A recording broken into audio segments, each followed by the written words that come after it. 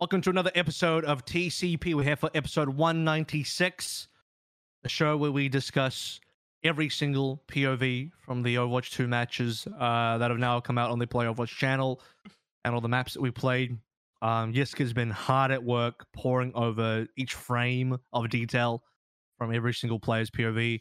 So, yeah, Yiska. Still haven't watched a single give us a second rundown. of that. Give us a rundown. Yeah, not a single second watched of that. I don't People care about that. That's because you're still scrubbing through the frames. It's very meticulous work. I appreciate it. care. Yeah. I'm actually, just going. What's it called? Now I'm missing the English word. You know, with Describe pliers, it. like just like an archaeologist. Tweezers. Tweezers, yeah. Just taking frame by frame, like on a Polaroid. Just going like this. Uh-huh. Nah, I don't care. I don't give a fuck about this shit, dude. Like this is not. Like, this should hopefully not be the game we're playing. Holy fuck, is it like boring to watch? I don't care. This is a great start to a podcast. I love the new game, bro. You heard it here first. Yiska doesn't care Look, about Overwatch 2. Look, dude, I've been hurt this week, right? Like the amount of fucking legendary retirements this week was too much. And then like True. knowing that it's really hard to run this back with the same quality of what Overwatch once was. Like, yes, I liked Season 2 of Overwatch loads, but like in terms of the narrative enjoyment, it's Apex all the way, baby. And those guys are dropping like flies. So I'm going to be a bit spicy this podcast. Just notice I'm hurt. I was shot repeatedly Hurt this people week. hurt people, Yes. okay? Yeah. We have to remember that. He is Yes. hurt and he will hurt you. You're giving us a warning like you haven't already just started out like at maximum spice already. And You your know, game is bad. I don't even know how much further you can go from there. Yeah. Joe, what have you been up to? I won't lie, boys. I won't lie. I've been degenning on that new world hype train. But the one thing I will say is that the lighting has been pristine. You know, I walk into these caves. It's got like a really nice like day and night cycle where it's like I'm never sure when it turns into night. And I go into these caves and I'm like, oh, I can't see anything. Like, where am I going? Like, You're not where real, is- for right? Like, this is like watching porn and liking the curtains. What are you talking about lighting in Hey, a video game, bro? the lighting, it's the little things. It's the little things. It's kind of like the Overwatch League postseason. You know, it's like it's really dark. You can't really see anything. You're like, oh, where's my team going? You know, Atlanta, are they going Western? Are they going mixed? Who knows? Bro. We're not sure. Where's Florida up to? But you know what would be good for the off season? Yiska? What? You know what would be good? A powerful 4000K LED spotlight. That's right. This is an ad. It was an ad all along. I fooled you. That's why a 4K powerful LED spotlight on your Lawnmower 4.0 would be a fantastic gift. You know, we've heard your feedback. We've heard you, the audience, you know, responding in the comments, talking about, you know, maybe you could use a shave or two, you know, trying to line things up, maybe a gift for a loved one. And that's why this episode is proudly supported by Manscaped.com. Who is the best in men's below the waist grooming champions of the world. Manscaped offers precision engineered tools for your family jewels. We want to keep those supporting pieces intact in the off season. That's very important. Avril's talked about the value of flex supports and maybe necessarily, you know, maybe cutting the main tank. So we want to make sure those cuts are precise. And that's why Manscaped has you covered with that advanced skin safe technology. Will keep your Zenyatta players and all of their orbs flying free balling. The 2021 season was all about having pristine wrecking balls, right? So why not keep yours pristine? That's why you need to use promo code Tactical Crouch, all caps, no space, for 20% off and free shipping at Manscaped.com. That's 20% off with free shipping at Manscaped.com. Use promo code Tactical Crouch and unlock all your confidence, and always use the right tools for the job. With Manscaped, your balls will thank you. You don't want to be like Chengdu, who recently did cut their balls. So I mean, Exactly. that might hurt. One of their balls has been cut. Don't do that. Other one, as far as I'm aware, is safe. But we are going to spend the episode talking about a lot of the changes from the recent, now official contract status. Would you say sheet, webpage, news article, blog from the official Overwatch League channel, and go and check that out. we'll probably put into the description as well, Joe. That can be your job. As there's a lot of great info that came out quite recently, and now it's officially confirmed what all the statuses of the players on each and every single team is in terms of whether they are a free agent, have they had their contract renewed, is their team option exercised, was the team option declined, etc. That's all been confirmed and all official now. So there's no more speculation about like, well, who's actually there and who's not there, and that leaves a lot of interesting questions behind it. It also answers a lot of questions, to be fair, and also confirms further things that were rumored in the past. But the contract statuses of different players are always going to still be in flux. This is a developing sort of situation where I'm sure as we move through the weeks, more and more players will be picked up, and free agents should be signed, because there's a lot of open space around it. There's a lot of teams that have cut quite a lot of players, even from last week. Like last week, we talked about that being the case, where we looked at 3 teams that had pretty much done that. And more teams now have gone ahead and basically cut everyone minus 1 player, or maybe they're cutting their entire roster. Who knows? A lot of positions available for free agents. So we're going to go through not every single team today, but most of the teams that we didn't get to talk about last week. And we're going to talk about a lot of teams where, if we did talk about them last week, if they've had updates to, free agent statuses or how their roster currently looks. And we'll talk about those updates as well. But beyond that, if we don't talk about your team today, it's likely that we did talk about your team last week. So I do suggest you go back to last week's episode if you missed it, to kind of get an idea of where your team is in that sort of stage, and maybe in future as well if things change. Or your team's not good enough to be talked about. It's also or we just hate you. We just hate you as an individual. We just have singled you out today, and we're bullying you. You say that, guys, but I've got some interesting teams. I've got the 3 lowest performing teams from the season on the docket to talk about today. So really, it doesn't get worse than that. So if we're willing to talk about those teams, then really anything's available, isn't it? So just rub it in. You can never be too bad. Apparently, you can never be too bad. That's true. But speaking Shanghai of things, Dragons. well, Shanghai. That's the other thing, is like, we're probably not. I don't know that we'll talk about Shanghai because they're too good. They have the opposite problem. Speaking of things, guys, that are just simply too good, our patrons, of course. Episode 186, brought to you by Battle Crab, Refine Bean, Bronzebot Boohow, Chare, Chris R34444, Fraudino, Hunter Tane, Porkchop Sammy, Casher67, Lolshin, Rexane, Volamelon, Sugar High, Woman D, and Your Misery. Okay, so I guess we can just start with some of these teams. Or is there anything else that was quite interesting? No, actually, I lied. We're not going to start with the teams just yet. I teased you. I baited you. That's how I am. We're actually going to contextualize. We're actually going to contextualize today's topics by exploring the tier 2 scene, the path to pro situation first, because there's a lot of obviously free agents from that end of things that are getting added into the free agent pool. Obviously, everyone from path to pro is a free agent. Everyone that is not in Overwatch League is legally and technically speaking free agent. But it's more interesting to just kind of address, what that kind of looks like first, and who those tier 2 players are that we might want to be on the lookout for, and maybe a little bit of where tier 2 might be going in the future before we get into any of the individual teams, because there's a lot of interesting stuff there first to sort of contextualize what the overall free agent pool looks like. So can I just make one caveat? Because what you said technically is true. The thing is, like, if you are signed to a contenders team that also has contracts for you and has considerable buyouts, that includes like academy teams, and also some of the Korean contenders teams, of course, and Chinese, then you have a buyout. And when I talked to Vala, she basically said being a budget team means you're not paying buyouts unless they are very different circumstances. So that will be something that we need to keep in mind, that like, while you might think, for instance, like in Dredro's case, right? Mm-hmm. Like, he wasn't even in the initial Paris trials because it was with Boston Academy. That means he has a buyout. That means it's not interesting for a team like Paris, and that's true for a lot of teams in the season. Well, now, keep in mind, they did end up, for instance, signing Vestola, who of course was on the Spitfire Hurricane. And the reason they were able to do that was because they needed someone on short notice, like 3 days for Elevote. And my understanding is that the Spitfire were also pretty welcoming towards that change. And I think the buyout wasn't wasn't very high in comparison to what he's actually worth.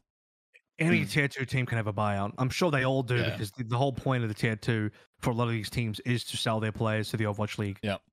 So I mean, the buyout is kind of everything. That's kind of the whole point. Yes. It's just a competitive disadvantage against like actual FAs from Overwatch League teams that sadly has to be considered, right? Like if I'm in a, let's say, like someone like Crimzo is FA, he now doesn't need a buyout. He might command like a sign-on bonus or whatever. That might amount to the same thing.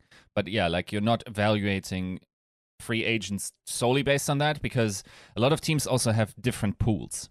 They have salary pools and they have buyout pools, and they need to allocate them. And like the general managers or whoever is handling the finances very often needs to pitch that to the ownership and say, I need that pool and that pool.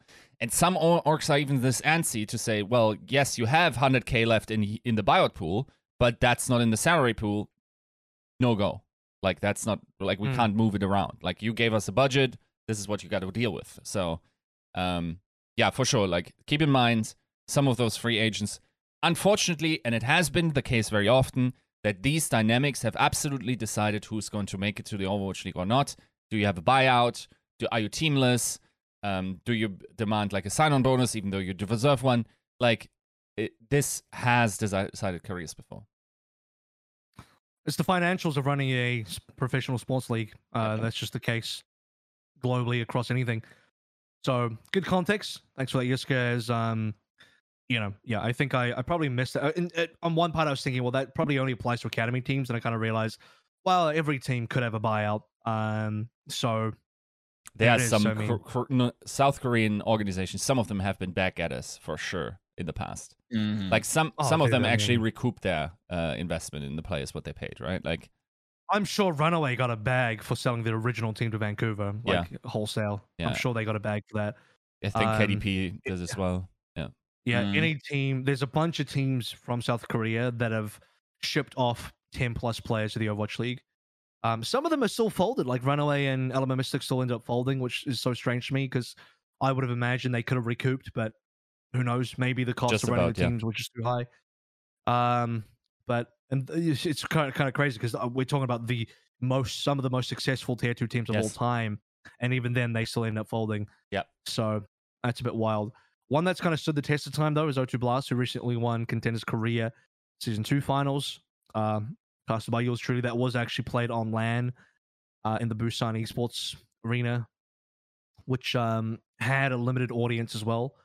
So that was kind of cool to actually cast a live event. I mean, obviously I wasn't there, but the actual players were, and there was a lot of on LAN shots and etc. And then they get to do an actual trophy lift live and all that kind of stuff, which is great rather than just seeing people on a bunch of webcams celebrating, which is for the most part what everyone else and all other esports kind of have to deal with on some level. So that part was quite cool. O2 Blast were the favorite team, and they actually didn't win comfortably. It was a 4-3 result.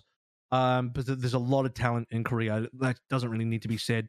Everyone knows that Korea is just monstrously full of talent. A lot of these guys coming out from Contenders Korea could be absolutely huge in the Overwatch League. But there is a bit of conflict in terms of buyout statuses there. Obviously, Yiska already touched on buyouts, and that could affect some things. A lot of academy teams as well. There's a real high potential that if you look at teams like T1, for example, which is the academy team of the Fusion, if they wanted to bring over a Fusion, a T1 player into the Fusion, it probably wouldn't be that hard because they already own that contract. So, could be something there. Not too sure. I mean, and for a lot of these teams, this will be a huge deal, right? Like a Preda comes to mind. Like promotions are like much easier, of course, in terms of like academy team to main roster. And Soul have done that a lot. Soul promote all the time. And they probably will do again. I could totally see Stalker moving up, right? Like, theoretically speaking, as like a backup, even though, I don't know, like, if that's like the investment you're getting there, you're probably also getting a pretty decent bag for him in the market. And it also depends what the player wants to do. Like it's not too often the case that a player in the Overwatch League is forced to stay somewhere against his absolute will and play there. Like often, even or like recently publicly, we saw like with the Brad tweet, not only is it true that, for instance, Atlanta lets players move if they have an opportunity that they want to pursue because they want guys that want to be there, but it is also the case that this happened for Atlanta in the Kai situation. Like, that was pretty public, where Kai had a slightly better offer with another organization last year, and that Kai would have liked or wanted to more play for the Reign, and therefore they made that work, right? So it's not as cutthroat as business could be, and where you're forced to just be there. I think they realize, like, a player that doesn't want to be in your team in a game as heavily reliant on grind as Overwatch is probably not the way to go. Mm-hmm. Yeah. So you have NA and also EU that have concluded. There's a lot of talk about where the ex-American Tornado players are going to go. Obviously, they've split themselves up across various teams, Red Bird Esports namely being the predominant one to talk about. But there's been some heavy interest in those players, a lot of rumors circling around those specific players, rumors surrounding them going to Atlanta, potentially Mayhem, any other team that wants to focus on more North American talent. Some part of me thinks this is a great idea in terms of it's good that finally NA Contenders talent gets a real shot, because for the longest time in Overwatch League's history, NA and EU talent on some level, domestically, they've been kind of overlooked in favor of Korean talent, which is also understandable because Korean talent has been phenomenal. But NA talent, it's like hard. I was looking at Wob's journey from last year's contenders to this season of Overwatch League, and there's just so few teams that you can actually join as a Western player. It's either got to be a mixed team or an actual Western team, of which there's barely any of. There's a lot of full Korean teams out there, or or maybe it's a Korean, maybe it's a Chinese on a roster, or maybe it's a Korean Chinese roster, and all of those are no-goes, complete no-goes for a Western player at all, whereas that's been completely open now. It does, on the other hand, though, the opposite of that would be that depending on how far down you're going in the contenders pool for NA or EU or anywhere really, talent does probably start to fall off quite sharply. So once you get past the American Tornado guys, there's probably still some relatively good individual pieces, but if you go too far down, like maybe you go 3 teams down and you start dropping off from there, like, guys, it's getting real bad after a while. So once Atlanta and Mayhem kind of scoop up everyone they want, if you're still trying to go full Western after that, you're probably in trouble. Yeah. There's two kind of meta discussions around, I think, the Western contenders regions in general that has been very kind of wholesome and very kind of heartwarming for me in particular, where I look at a team like Redbird Esports, who obviously is partnered with a collegiate system in general, and I look at that and I kind of hope that continues. Obviously, we've heard the announcement about Overwatch Homecoming. Don't know if there's been any updates on that, but I do enjoy the push for collegiate esports, at least in North America. And then secondly, you talk about Western free agents. There are some rookies that are coming in that I would love to see form a team, maybe including some of the Western free agents that are on the market right now, and maybe try to not develop them. That sounds a little too aggressive, but I think that would be a really interesting story to kind of look at going forward within Overwatch, taking somebody, some names we'll get to a little bit later that, are without a home right now, and pairing them with some of these younger talents, trying to maybe take them under their wing or be that veteran voice that they need to kind of stay calm, and seeing what that looks like. Because yes, I agree where Avril's saying, like, if everybody's going Western, there's really not enough talent in this region of the world to really kind of go around. So you are kind of grasping at straws. But if you do kind of slot over some of those bigger names, I wonder if you could do a lot with a little. You'd have to be, you'd have to have a lot of hopium there, because you're not only building for a new game, but you're in a very competitive league that's only gotten more and more competitive. For sure. every single season. And okay, we can bring up the argument that some teams and maybe an ever increasing amount of teams are looking to go more budget, but I still haven't really seen the level of play drop. Some teams just don't compete at all, and there's going to be like 3 to 4 teams that maybe just simply don't compete. But then you get past that, and everyone's phenomenal. So there's a level where there's definitely a bar in the Overwatch League that's quite high currently, and I wouldn't be surprised if that continues even with a new game, as there's just phenomenal talent that you can't ignore. And to be fair, in EU as well, like I don't know what the exact status is going to be, but if you're looking at EU, Falcons Esports just won there as well. So Redbird won in NA, no surprises. Falcons Esports rather won in EU. British Hurricane actually only came third, so Yeah. I don't know what's going on with British Hurricane. They're no longer the dominant force they used to be. Danit even gets one over his former team on Shoes Money Crew, who ended up coming second in the most recent tournament. And so I don't know if I assume Paris is probably looking at EU talent. Maybe they'll mix up with some NA talent as well. London's probably looking at these teams, so there's definitely less opportunities for the EU players even beyond, because the NA players at least have the advantage of being locally and domestically in North America, and it's easy for them to, just play due to legal status there, or if they're Canadian, just come over, and it's probably a lot easier than getting a European player over, so there's that going for them.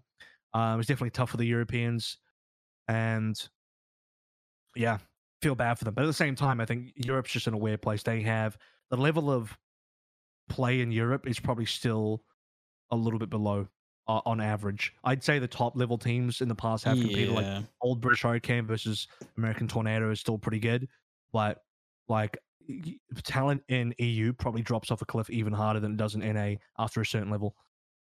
The one thing that I appreciate about this season, and I won't claim to have watched a lot, but when I look at EU and I remember it fondly through the lens of Overwatch 1, I remember teams like Clockwork Venda. I look at and I'm like, this region does produce some like comically stylistic teams. Like that will just take the most goofy compositions and like become a problem, not a threat, a problem, right? And they eventually get solved later on. But like there's that start of the week 2, right? Early week 1 where it's like they upset some big name team that has a lot of expectations packing around them, and it's like I look at London and I look at Paris. I'm like one of these teams, or maybe even a Western team, that's kind of shifting visions, coming into Overwatch 2. I'm like, I wonder if that's a possibility in the Overwatch League. Not a high level kind of like cheese team, but like trying to be like overly stylistic like we saw last year and taking that to like the next level. I appreciate that about EU. I know that's kind of a backhanded compliment, but I do like them. There's limited mileage on that. I mean, for all they've done, still end up finishing outside the top 4 at the end of the day. You get red and you get figured out if you're a cheese team eventually. Did you see the rollout on Eichenwald by Hurricane for that? No. Yeah, that was that was some Meta Athena 2017 garbage, bro. So just to explain to those guys who haven't seen it, Hurricane is defending. Yeah. You haven't even told what map it. Say what map it is. No, I said on Eichenwald. Yeah, you did. And then, okay. Eichenwald A, yeah. So they're on Castle on the tower. Like after the gate, right? I know you're gone. Yeah. So on B. And it's still before the map starts, right? So they're sitting there. They're Mei wall boosting up the Reinhardt and the Lucio. And they jump over the castle. It's a really yoinky, like, type of rollout. I'm not sure, like, Eric is trying to bring it up, but unfortunately probably will be too laggy. But, and they just, like, have this weird rollout also with Doomfist where they drop into the choke and try to get someone. It fails horribly. But that was some Meta Athena garbage, bro. Like that's what I'm the type talking of about. shit that we used to get a lot. And that is some of the. This is my hope for like. Let me see. Actually, this might work. So, Let's put it on here. So they're boosting up here. Boom. Charge. Jump. And die horribly. And then die. And then just lose, yes. Yeah. Yeah. No. That's the kind of play that you can only do one time and then Yes. everyone knows about it. Yep. You can never do it again. Yep. You got to respect him for trying it. You Yeah. gotta hope that it works. Yeah. Well, they mistimed it because the Doom goes in slightly earlier than the Ryan, and she Yeah. dies, and they all get walled off. Yeah. But yeah, okay. So that's like that's just some weird stuff that happens. Or you can just be good at the game and win normally, but that's sort of side, isn't it? So this is probably going to be it for contenders. Well, actually, hang on. China's still finishing this week, depending on when you're watching. This week could be at any time. So China's finishing their grand finals on October the 17th. Australia's finishing their finals on October 21st. So 2 more regions left to go. We will officially end Overwatch 1 professional esports on the Contenders Australia final. So the Australian teams will be the last 12 players professionally playing Overwatch 1 at the end of this year, which is one way to go out. And I'll also be casting that one too, so I'll be sending us. I'll be sailing us into the night, pushing that boat out, sending it off a waterfall. I might even light it on fire first, get that bow out, catch that arrow on fire, send them off, full Viking funeral. Goodbye, Overwatch 1. That'll be the final time. Yeah. And yeah, I mean that's going to be it for the year. It's all done and dusted, and then we'll move forward to whatever's going to happen next year, and eventually Yiska is going to be forced to look at Overwatch 2. Yeah. You can only avoid it for so long, but maybe as early as February. Yoink. There's plenty of room available now. Yeah. As far as free agents go for new teams. There's some exceptional talent individually coming through. I don't know if any teams. I don't know that there's going to be like too many wholesale movements into Overwatch League. Like even for example, we'll talk. We can address the fact that you have teams like Atlanta that still have a decent chunk, so they can't even get a team wholesale. Mayhem could probably do it, but they'd have to find a team that's not been already ransacked by other teams that have gotten there first, or potentially with better offers. And like, who knows what some teams like New York are doing, and what are Valiant doing? This is why we're going to talk about teams like that today. Talk about teams like the Valiant because there's big question marks. Where the hell they're going and who are they going to get? Because there's a real chance that when you look at the NA pool, the NA pool is just too limited. Maybe a few years back, maybe you look back in 2018, you could make more decent teams out of NA. There were way more academy teams in 2018, 2019. Yep. Things have fallen off big time since then. Yeah. Even in Korea, I think it used to be I felt like at some level, maybe back in the day in Contenders Korea, pretty much every team was competitive. Now you have half the teams are very competitive. Maybe the half teams that I'm talking about, the half teams at the top are so damn good that makes everyone else look bad, and the other bottom half of Contenders Korea is still good enough that if they went to NA, they'd be very, very good. But it's hard to say. It's hard to say that on an eye test. You'd have to actually have some sort of competition internationally to prove that. But there's a lot of stomping happening in Contenders Korea. Like, I casted more 3-0s in this season of Contenders Korea than I think I've ever done in Contenders Korea. It's kind of wild. There's been so many 3-0s. I'm like, what is going on? Like, teams are stomping each other at a level that, to me, is unexpected. The skill gap just increased. But it also does mean that Contenders Korea is producing some incredibly good talent, mainly off of like 3-ish kind of teams, and mainly off the team that's just won the Contender season in O2 Plus. Spent a lot of time giving them praise, but we all love Proper. We all know he's going to pop off and pound. But the rest of his team is also fantastic. Talon have a bunch of great players. T1 have a few great pieces in there, as do CC. CC, who, by the way, have dropped everybody except for Super Rich, so they've done their own little mayhem, little situation here. They've done their own Houston Outlaws in a way where they just completely bin everyone.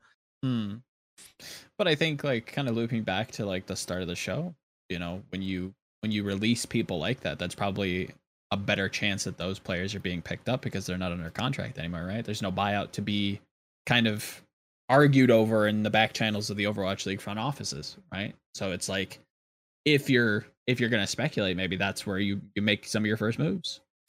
It's kind of silly from Shanghai. CC is Shanghai's academy team, by the way, if that's the case, because they just lose opportunities to make money off that. Okay, here's the thing. At what point is a Western or like a team that plays in the West going to take a chance on Chinese talent the same way they're doing on Korean talent? Because I mean, like theoretically speaking, the setup is not that much worse. Like from like I don't know why you would think that. So basically, like you're buying a Chinese player. That means you're installing a Chinese infrastructure for him. You need a translator and whatever. That's likely not going to get you are likely not going to get away from that within one season, even though you totally could, right? But it's not like the Chinese talent funnel looks like very exhausted anytime soon. Like China is the Overwatch region, right? And if there's pastures that everyone's grazing on, why are you not taking the second most green, which easily is China, right? So especially like if you look at the actual Chinese teams, Shanghai doesn't seem to be making any moves into China. Like Guangzhou has like a share. Chengdu, okay, that's the team. Like that's full Chinese, and then Hangzhou has like a split. It's like effectively like in summation 2 teams that even take Chinese players at this point, right? Like 1 plus 2 half teams. That's like 12 people that could be Chinese in the Overwatch League, while they are the second biggest talent pool, and there's way more European players than 12, and there's like way more NA players than 12. At what point are you going to say, much like League of Legends once did, like, let's actually invest into this talent funnel that is currently clearly underserved, especially for those that try to make like a bargain deal. Yes, I understand, like maybe the immigration law prices are prohibitive or whatnot, but like it feels like in terms of like like finding cheaper opportunities in underserved markets, China is the way to go. Yeah, I would agree. I think, and again, I won't claim to be in the know or be knowledgeable about this, but I have to imagine that the logistics of doing that is probably a little bit different, right? That's got to be harder. You guys saw the tweets by Eddie Mang, like COO of the Charge, right? So basically, he said like, of course, his team has a contenders team, and they said like we are totally capable of giving you guys P1s or a P1 ace. So like sometimes there are mind barriers to issues where you think like you're not even second guessing like the barrier that you have. I think like there should be a second guessing and a reevaluation. Like as far as I know, like legitimately Valiant under Packing were the only team that were even sourcing that idea. I'm sure others have done it, and I haven't looked at it. Yeah. And I'm sure the fact that we don't have Chinese players on rosters playing in the West probably means something. But like I wonder if the barrier is just like overvalued in the mind of those that make the roster decisions, because I don't know, dude. Like I look at the talent pool, I still can't believe Dia wasn't a better option than half of the people that were actually playing in his position last year. I'm sorry. Yes, you're now having to invest into a different like system, because like you might need a Chinese translator or whatnot. But that like you're doing that for Korean players anyway, right? Yes, it might not even. Like, Eddie's been saying like a lot of the Chinese talent have just as good of English, if not better, than the Korean talent. Yeah, they all common English anyway. Like, well, if you're in a full Chinese team, then maybe not. But for the Chinese teams that have a mixed roster, and a lot of them do, a lot of them actually have Koreans in their roster, they common English. So they have a lot of experience common English. They like it's not difficult. I think there's just been some weird misconceptions. And also, a lot of teams probably, and this is speculation from me, a lot of teams probably, they put into too hard basket. It's actually not too hard, but they just put it into like, I don't want to have to think about that basket. And it's just like, if I'm going to get an Asian import, we're going to go Korea, is the immediate line of thought. That's, by the way, this is the same thing that's happened in League of Legends for the longest time as well. It's like, well, if we're going to get someone from that side of the world, why don't we just go Korean? why would you get a Chinese talent? Even though now, even in that game, it's proven that Chinese talent are as good, if not better. They've won enough world championships. They've proven themselves, and yet you've only just seen maybe the first go over to the LCS to sort out. Okay, maybe he bombed a little bit, but that's blame his team more than the player. I think the player is fine. Yeah, there's a couple of different things. It's just been so weird how Western teams have viewed that, where for some reason they view it as more difficult when the reality is that it's actually not. I think that underline, I think logistically, if that's sound, then I would like to see more teams try to tap into that, because I think Yiska touches on a really pivotal point that if China is going to be kind of one of the big markets for Overwatch, we either need teams to start paying attention to that, or the teams that eventually want out, I guess. Maybe you replace that with more APAC teams. Maybe you give, not give, but you to court new Chinese franchises and try to build out that infrastructure a little bit more. I don't know which was easier, to be fair. It's like so weird. Like, it's almost like you sometimes just need to see the precedent of someone just like performing very well with that type of roster. Like, I can tell you, like, and it absolutely positively shouldn't be the case. But if Chengdu had the same success as Shanghai this year, then we would have a very different look on the transfer market, because everyone would be like, wait, hold on, Chinese players can win Overwatch League tournaments. And then it would be a different perception around these players, right? Do you think so? Yeah. Hey, Molly's an Overwatch League champion now. Done. Yep. No, but like, they got good enough and close enough anyway. Like, I don't even think that. Yeah. They shouldn't even have to need to win. I think somebody to kind of branch off from your precedent comment, I think somebody just needs to do it first to show that it's possible, and then you start to see more and more people. I think it's also like it's unexplored. Like, they probably haven't really explored the Chinese scene. They don't know who's good. They don't know all these kind of things. Like, it's almost like if you're a Western team, you're like, well, I'll do it for leave, but beyond that, I'm not too sure. It's kind of like that's probably the attitude in some cases, They probably would. I mean, dude, I think any team would love to have someone as good as Leave, as long as he's not ultra expensive. He probably is. I don't know. He's worth it, if anything. But it's almost like you have to be even better as a Chinese talent to even be considered. Otherwise, it's quote unquote too hard, right? So, I mean, there's that. Let's keep in mind, like, what kind of team would try this? Probably one that tries to think out of the box, make the most bang for their buck. The problem is, like, the visa process and everything, the cost can be prohibitively expensive for teams like this, right? Like, an organization like the London Spitfire and the Paris Eternal in 2021, who like didn't have team houses and whatever, and saved big time on not having to have immigration lawyers go over through the cases, even though I think they did for playoffs, not 100% sure. But like, not having those costs is basically like, I imagine it's probably like 20K, 30K per player. Maybe that's naive. I should have probably researched this, but I think it's a significant portion if you relate that to what you would be paying for endemic talent and what that means to house them and get them a visa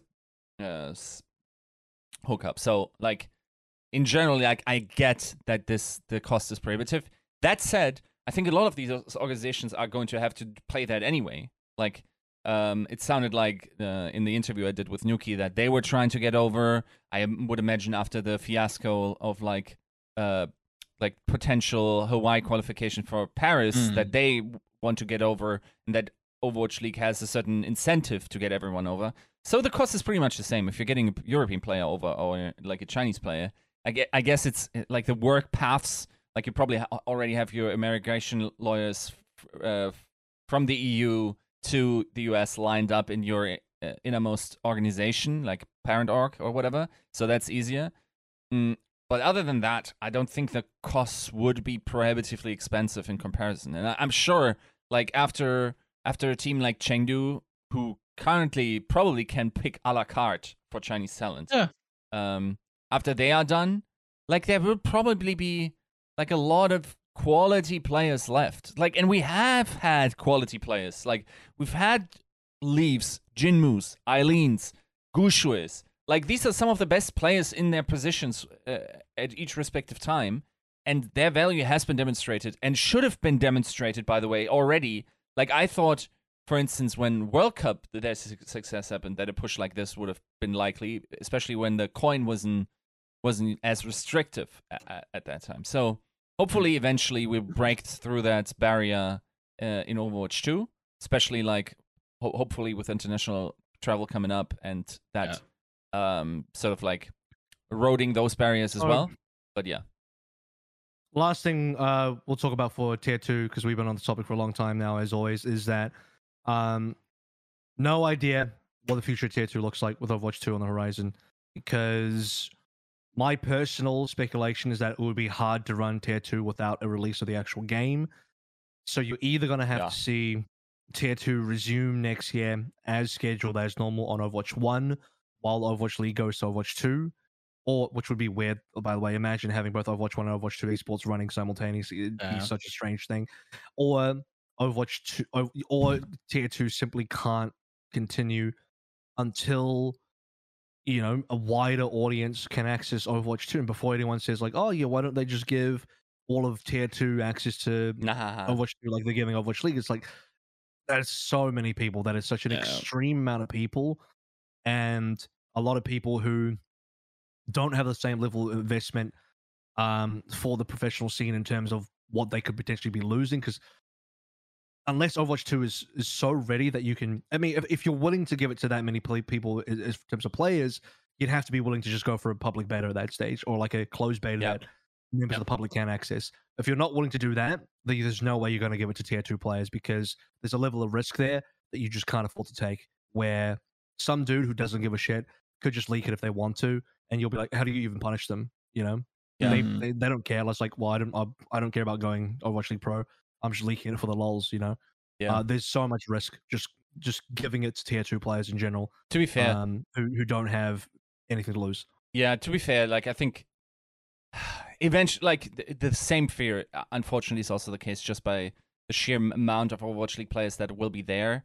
That, like, while you're probably not getting in-game footage, and I don't think they will make it actually like a matter of leak. Like, okay, real talk.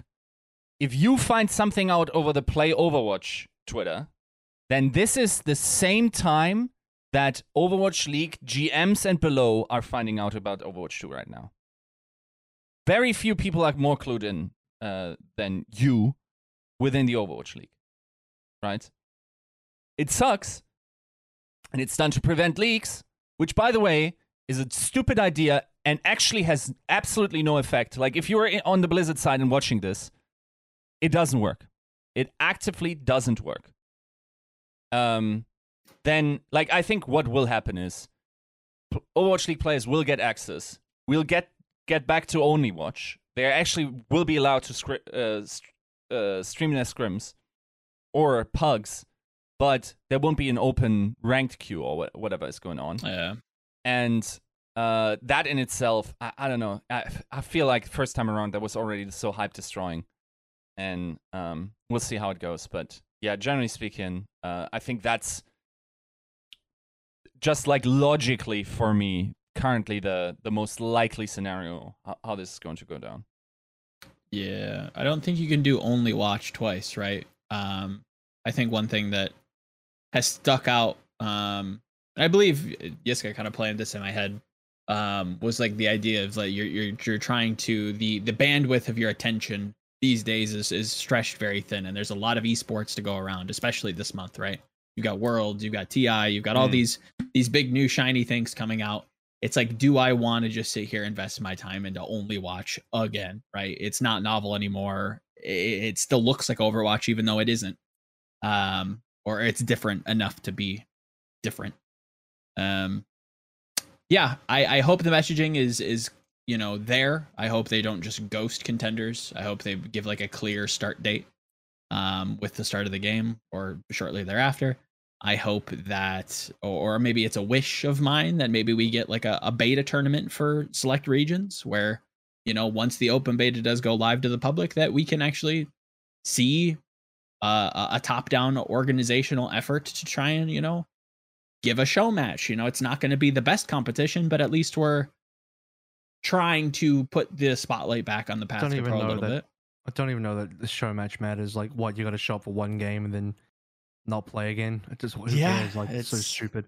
Like, there's only 3 outcomes. It's either A, they get access to Overwatch 2, same as Overwatch League players do.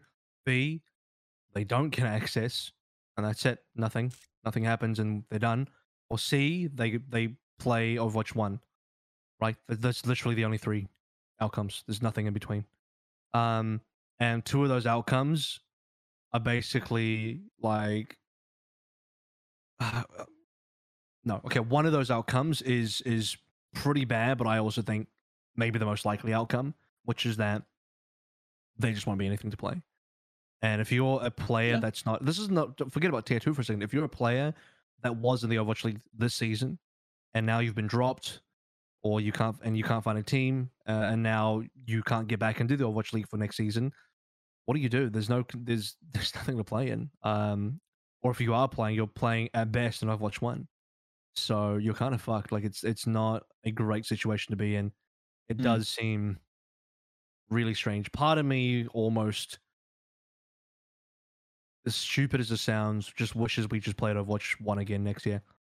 Yep. But and at first that sounds like a super ridiculous statement to make. But the more I think about it, the more I'm like, splitting the pro pool and like kind of getting Overwatch 2 in early creates so many problems, like an unbelievable amount of problems. And it wouldn't be that way if the game was more readily available, but like that's just I'm not here to preach, not going to preach the choir here or anything. But you need like a closed beta. You need a minimum like a closed beta that people can start getting access to that are not just pro players. Similar to what Valorant were doing with their closed beta initially, right? You need something like that to, I think, have a real pro scene, because no one wants to do only watch. I think this whole only watch thing is just ridiculous. So that will be really bad. I think here's how it's probably going to go down, and I'm not leaking anything in terms of like, I'll pepper in some stuff I've heard. It's not a confirmed thing. Don't take it more. But I think the timelines are the following. You got to sign a roster before January without having played Overwatch 2. 1. Yep. You will soon after get access to Overwatch 2. Hopefully you signed your players on the minimum 30-day ability to fire them, because you don't know if they're holding up. By February till start of the league, we'll probably have preseason. Right? Like, we will have some events. Teams will get some ability to try out their players. If you, by that time, haven't given contenders players also access, and your team sucks, who are you even signing? Who are you signing? It is a complete gamble on if you You're actually gambling make moves. You're gambling on Overwatch 1 players. Yeah, 100%. Pretty much. So I think I don't know. Like, yes, like if you have, let's say, I don't know, 4 to 6 preseason events, and you're playing those, and you're absolutely sucking, and a lot of teams will have trouble like adjusting to this. Like, what are you doing? Like, I don't see how this season doesn't become clown shoes. In terms of, like, if you like parity, you will hate Overwatch Season 5 with the current setup as it presents itself to me. Ooh. So, yeah, it's, to be fair, like, there's such a huge lack of information, and things can change very quickly. Yeah, very right now, it's a lot of speculation on like the what ifs and could be's. For context as well, I haven't leaked anything. I'm just speculating as well. I have no idea what it could be. I'm just kind of guessing. Based on what kind of makes sense to me. So maybe some educated guessing in there. It's just like the best available outcome is that by the time Overwatch League starts next year, maybe even by preseason, but more realistically by the actual proper start date sometime in April, that simultaneously a closed beta can launch, and then contenders players can start rolling in, and very lucky people in the public who maybe watch Overwatch League for a drop can get in as well. That is I think the best possible outcome, but it requires the game to be ready. Ready enough that you're willing to have public people touch that game, right? And for the secrets to be out.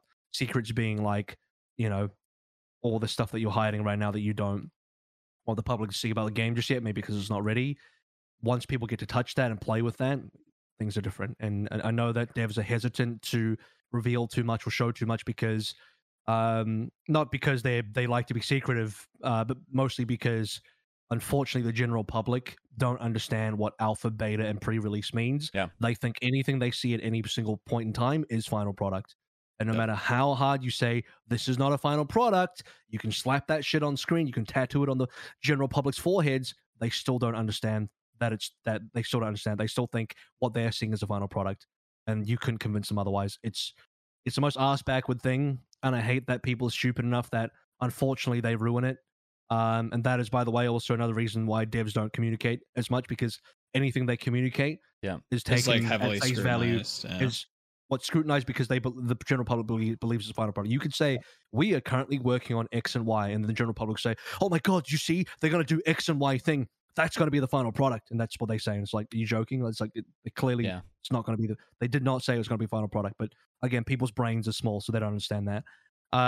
It's also the situation as it presents itself to show some empathy.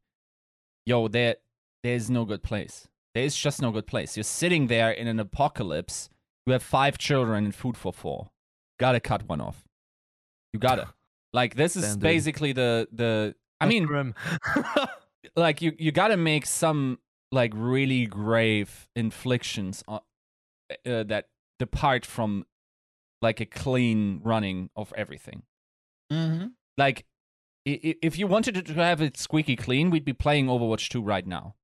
Right? That's already the case. Yeah. Like, if you want to run the league next year, then people could now, like, get on Overwatch 2, log on. You could start to develop some skill sets.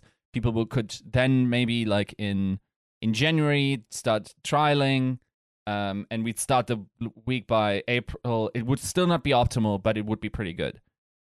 That doesn't seem to be an option. So, I mean, you got to leave some behind. It's just how it is. Like, it's a shit sandwich, and you got to take a deep bite, dude. Like, it's unfortunately the case. I can't, for the life of me, remove the idea of reverse hero pools out of my brain. Where instead of banning heroes, every month we add a new Overwatch 2 hero, and that's like the beta progression for next season. Reverse hero pools. Sorry, did you just describe how normal like games of service games work? Like, new content comes in regularly and gets added in? Because Blizzard is Blizzard, that doesn't work that way. We have to package it. I would love to. Sorry, incorrect. It does work that way. It's just that. Oh yeah, it works way outside the house, in the real world, but in the house it works that way for all the other Blizzard games. It's just the unique circumstance. Overwatch means it doesn't work right now for Overwatch. Yeah, but it does actually work out. Like, fucking Hearthstone just got a new game mode, for fuck's sake. They're still getting regular content all the time. Same as well. Anyway, correct. With that, the final thing I'll say about the apocalypse is don't have children. Like, what the fuck? That's the dumbest thing you can do in an apocalypse is have a kid. Like, how many apocalypse stories and entertainment and movies it's ruined because of some kid is born in an apocalypse, and that just like, and then it cries and the zombies come and kill you. It's like, come on, you are really not going to live and survive if you have a kid in an apocalypse. This is one of the things that will absolutely ruin you. So if you want to live, don't have kids. I mean, so that's that. They're probably like, if you're running away from zombies, like giving it a little trip and having the ability to run faster, like it's a pretty good survival tactic, Jesus Christ. Yeah. I was hurt. Okay, I started out the podcast saying I was hurt. You did warn us. You didn't leave me too much to work with there, so I'm just gonna pretend that didn't happen. How about them player transfers, boys? And now we're gonna go over to actual. Look there, little later. Oh, look, we beat the timer by 6 minutes, guys. Crazy that. Not almost an hour later, we're finally gonna get to the meat and potatoes of what we're here for.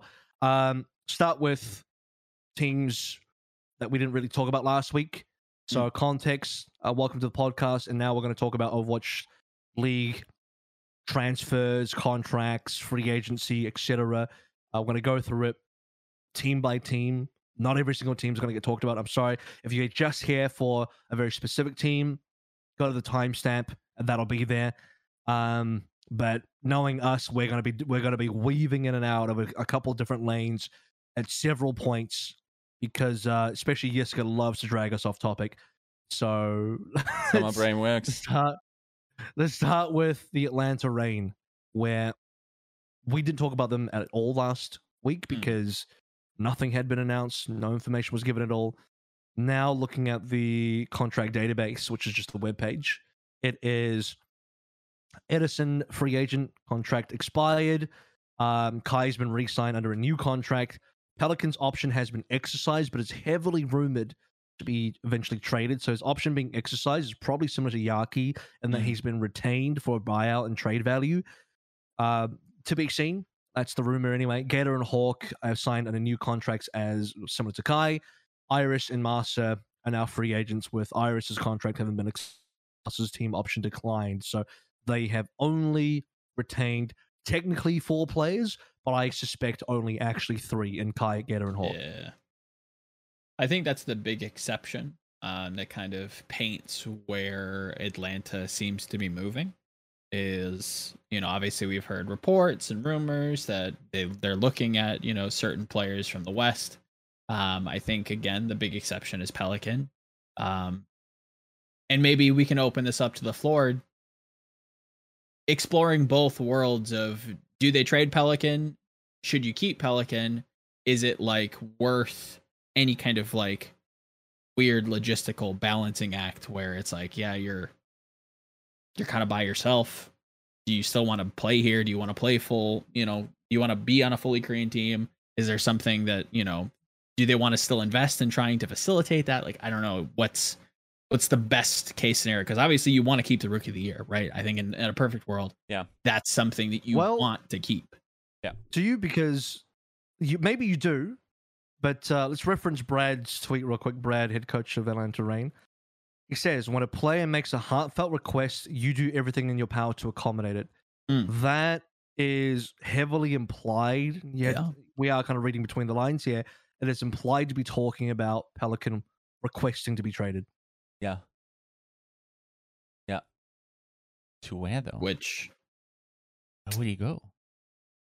This communicates 3 things. There's 3 things I think it could be. And this is honestly no leaks. I have no behind the scenes info on this, but 3 things it could be. 1, it could be Seoul.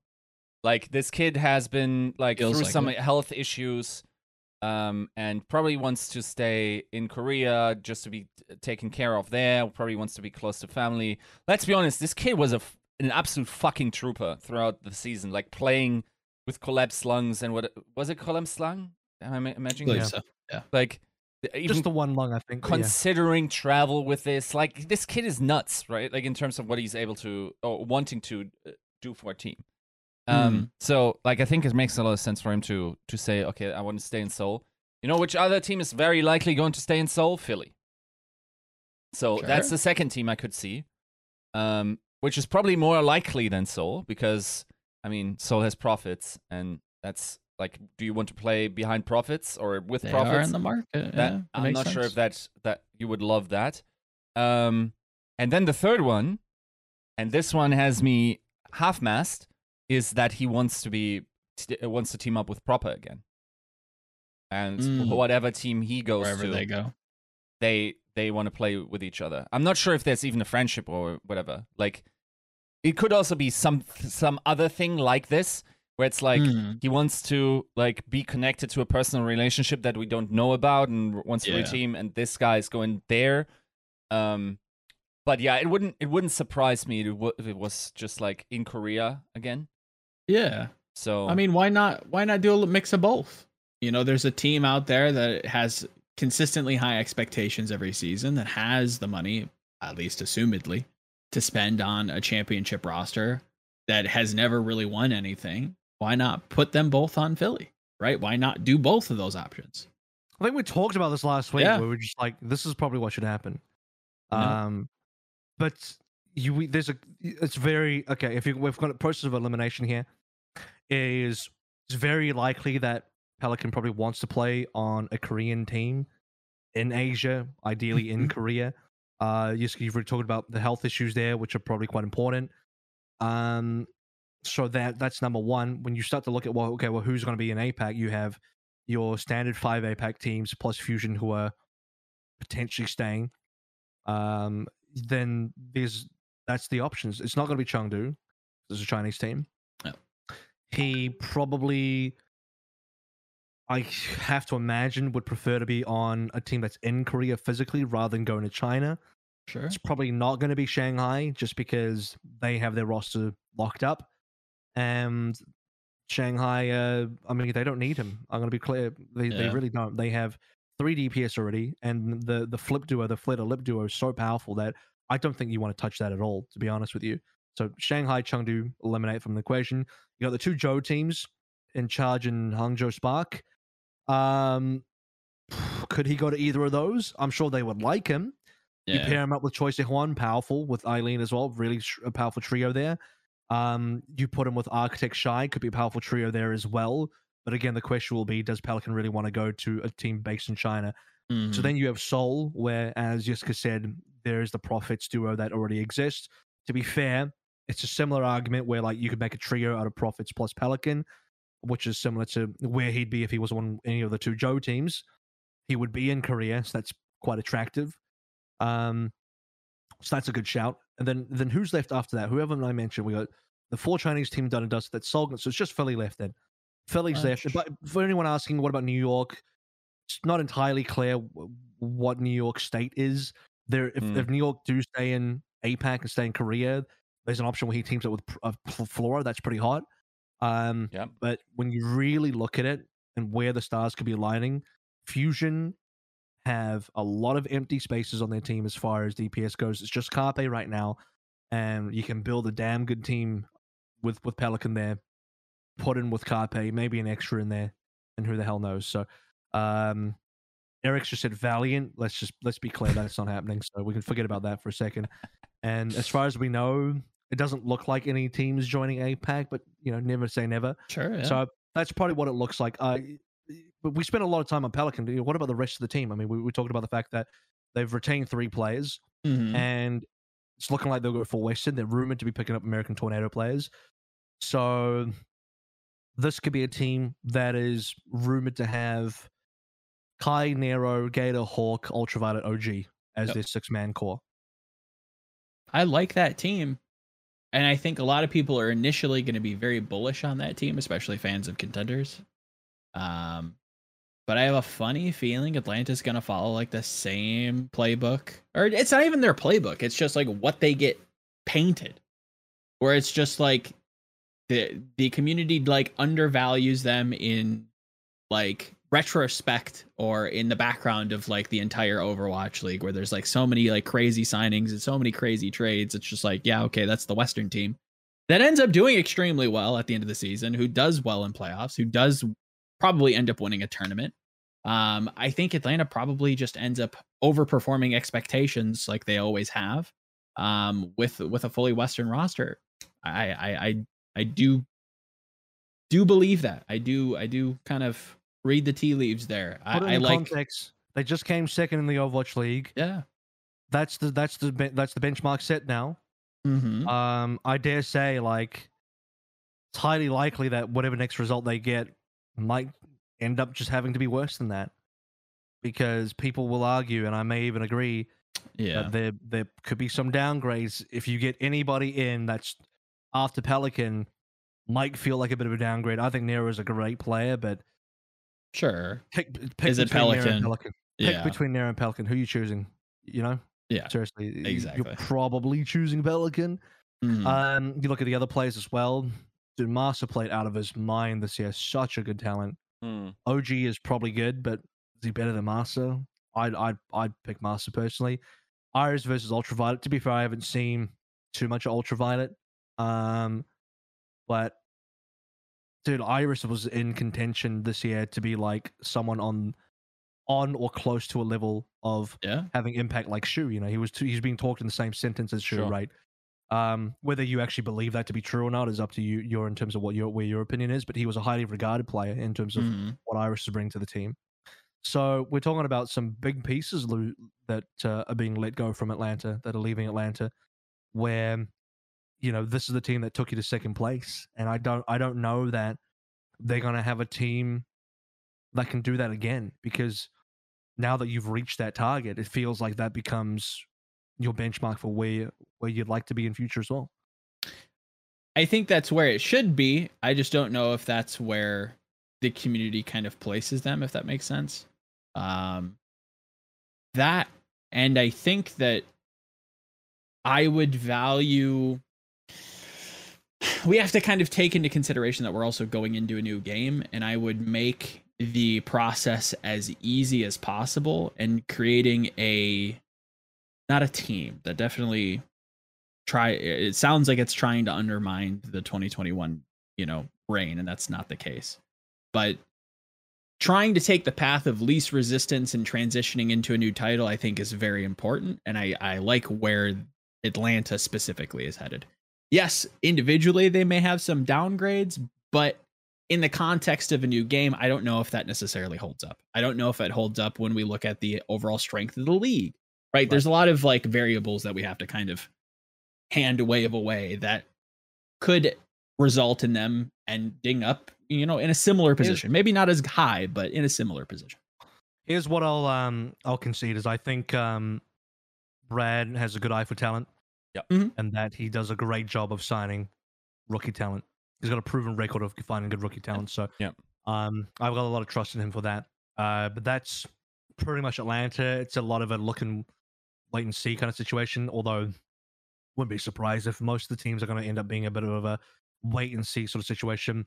Final note for Atlanta is that Dongmin, their play manager / translator for the team, is also gone. He's LFT, which further emphasizes and further adds to the rumor that Atlanta are more than likely going full Western. Like, if you've gotten rid of your Korean translator, then I mean, you're not going to need one if you're all speaking English, are you? So that's Atlanta done. Boston Uprising, where I think we briefly touched on them last week, but they've made some. Now we can talk further about where they are in terms, because we didn't have this info last time. But Gabelshi is actually still on the team under his existing contract. So I believe last week we were assuming that Punk was coming back and Gabelshi wasn't. Yeah. And actually, they're both coming back. Punk had his option exercised, so he's been re-signed. Gabelshi's on his existing contract. Valentine has had his option exercised, and Faith had his option exercised. So there's 3 players that are exercising their +1, and 1 player that's just continuing their current contract. Everyone else either got declined or their contract expired. So they currently still have 4 players. It's 1 more than what we thought last week. And what it does mean is that probably not looking for another tank. You've got 2 off-tank players. Between Gabelshi and Punk, you're looking to cover all of Overwatch 2's tank options from those 2 alone. No man tanks, by the way, but maybe you don't need one. Who knows? Maybe they're setting a precedent, if anything, which I'm sure Yiska's keen to get into, which is that teams are not really looking at main tanks. They're looking at a lot of off tanks. Yeah, like it's the worst time of the year to be a main tank, right? Like, or possibly the worst time ever, right? Like, if Eric wants to bring up the graphic, like, he crunched some numbers, and if memory serves right, it's like, if you look at the sheer talent, the contract roster contract sheet, of course, this is not the final product, but it definitely constitutes a trend towards like what career security for main tanks looks like at the moment, right? So we're looking at the numbers, and I'll put this on so you guys can follow along. But so in terms of those that stayed, just like look at the sheer numbers in comparison to everyone else. So like, if I'm reading this correctly, is it only 20% in terms of so 30% in terms of the main tanks, but then compare that to every other role, of course, right? And it's, I don't know, like, yes, like it makes some sense that because you're getting rid of a tank, of course. This was always going to be the case. But it also seemed the logical case that you were going to keep 2 tanks because like that's the most volatile role, and you kind of needed to like in my mind that's the role that you'll probably double setting up, like if you have to sign 6 players because you don't know what's coming. That hasn't crystallized yet, and to be fair, it's probably also going to be one of the roles that's going to be more signed as we progress and have a better idea what main tank will even look like.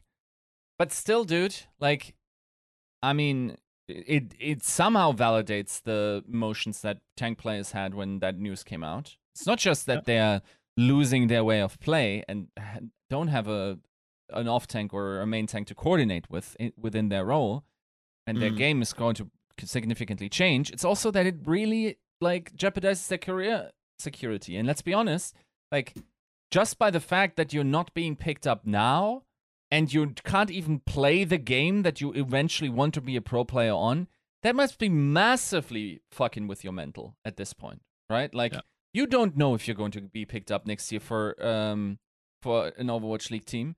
So in general, like it's such an unfortunate state of affairs. And I don't even know how you can, like, you gotta really be in love or out of options to really stick with it if you're like a tier 2 main tank and just like try to get picked up, because like your chances get slashed in half pretty much. And now you're trying to be a pro player in a game you probably won't have access in for the longest time, while your direct competitors for the role can sooner than you are. Possibly. We don't know yet. So, I don't know. This is one of the children that you have to cut off. Just like there's not enough food, bro. Like, what can you do? Right? Fucking zombies. Yeah, for sure. Fucking zombies. I'm gonna hop off the fence. I think I've established myself as a perennial fence sitter. Asterisk this, parentheses that. I think the manufactured exodus of the main tank is definitely something that's gonna bite a lot of Overwatch teams in the ass. I look at the game and I know it's going to be different in the long run. 100% it's going to be different, and you're going to need a lot of flexibility. And maybe that's something that main tank has never been asked. But especially with the first season of a new title, you have to pull from a base of information that's so small that and again, maybe my pea brain, my smooth, monkey brain only can see Overwatch 1 as the archetype, the skeleton that you're going to work from going into a brand new season in a new game. I don't think, or at least I hope that many teams are very quick, if it's the case, to sign a lot of these main tanks that have been left out in the dark. I think again, this manufactured exodus of main tanks is going to bite a lot of teams in the ass. And I don't know that like the double flex signing is going to pay off. It's a risk because you don't know. Yeah, we don't know yet. The safe thing to do would be to retain one of each. Yeah. But if we go back to what I said last week, I said that the ideal scenario for every single team, and we're playing like very heavily like perfect world ideals here, is that you want only one tank that plays everything, ideally. And, if you're keeping double off tanks, then you're giving yourself at least an option with a second player, but these guys will have to be picking up main tank roles. Well, they have to be picking up main tank heroes to extend their hero pool. Mm-hmm. So the safe way to do it would be to retain one of each, and they both dip into each other's pools, and they both learn from each other. They just learn the opposite role. Whereas here, if neither player ends up being able to successfully pick up those main tank positions properly, or those main tank heroes properly, you could be in trouble. But you also might not be. Like, you could be lucky as shit as well, where like opening beta meta is heavily off tank favored in terms of those heroes instead of the main tank heroes. So who knows? Maybe you get super lucky there. Maybe like Sigma is the prime tank hero to play because he simply does everything. And guess what? You've got two off tanks that really know how to play Sigma well, especially Punk. He's well known for his Sigma. you're good. You're good to go. Like you've lucked out heavily, but it's a full gamble. Everyone's gambling. I Yeah. mean, all Of all of course. this, Yeah. all of this for roster construction is gambling across the board. I even talked last week about the fact that I would gamble on doing double flake support. Now Boston don't have anyone else outside of those 4 players. They have one main support. So they've actually gambled on a main support player. Funny enough, they didn't gamble on Myungbong. They kept faith. And I think Jessica, you explained last week that Boston have very, I don't want to use the pun of saying high faith in faith, but like Yeah. they have a lot of they definitely buy into the stocks for faith a lot. Yes. And then beyond that, like Valentine, super flexible player. Color Hex, I don't know if he has the personal skill level anymore. I don't know. I'm not going to speak out of my ass either. He might actually still be pretty good, but he didn't get a lot of opportunities this year. And then I'm 37, who is probably a bit more of a rigid player in terms of hero pool. He's very much a specialist. So I get it. You keep your generalist player and probably your of the available options who was probably your star DPS of the year anyway in Valentine. And then you move on with that. As far as we can tell, Laurie has been kept onto the team. And I have to imagine they were probably okay with Laurie's performance, even though his team definitely didn't play. Definitely, Boston probably fell below expectations regards, but maybe they're happy with the coaching, so they don't want to touch that right now. Boston, by the way, is probably one of the areas that is maybe the only place that, options from outside of NA can really land onto. I'm looking at maybe some more overlooked Korean players could jump onto Boston. I actually could see Boston being the type of team that could take a shot on Chinese players. They wouldn't spend a lot on them, but they could be a team that looks at a Chinese player that's not otherwise going to pick them, be saying like, hey, we can give you something close to minimum, but that's about it. But to be fair, that's better than what you're currently getting, which is no offers, because probably a lot of teams are not looking at Chinese players at all, right? So Boston could be doing that. Boston are famous as a team for actually looking beyond the obvious options and going for other options that people do not look at for a number of reasons. A, because from a value and financial standpoint, that makes a lot of sense as far as price goes. And then B, they've been another one of those teams that have really gone out of their way to try and scout further and more properly than most teams would. And they benefit of that. They've sold a lot of their own players, their own good players, to a lot of other teams in the Overwatch League through good scouting. So I don't see that changing anytime soon. It's probably the only place that Australian players can go anyway. But unfortunately, Adam probably can't join the team because Punk's already there and Gable, she's in that slot, so that's going to be a dead end. Same with Dank. But maybe a player like Nami, who's looking reasonable, but will still be a gamble, could get signed for a minimum. I don't know. Boston is probably going to be a landing place for a lot of, I don't want to say like refugees of Overwatch, but in a way, they kind of have that reputation. Yeah. Were you surprised that, I mean, I get Stand 1 not being re-signed because like unknown tank situation, whatnot, and especially like if you already have Galbushi on an existing contract, you probably don't want 3 tanks on that. That makes perfect sense to me. Myungbong was surprising.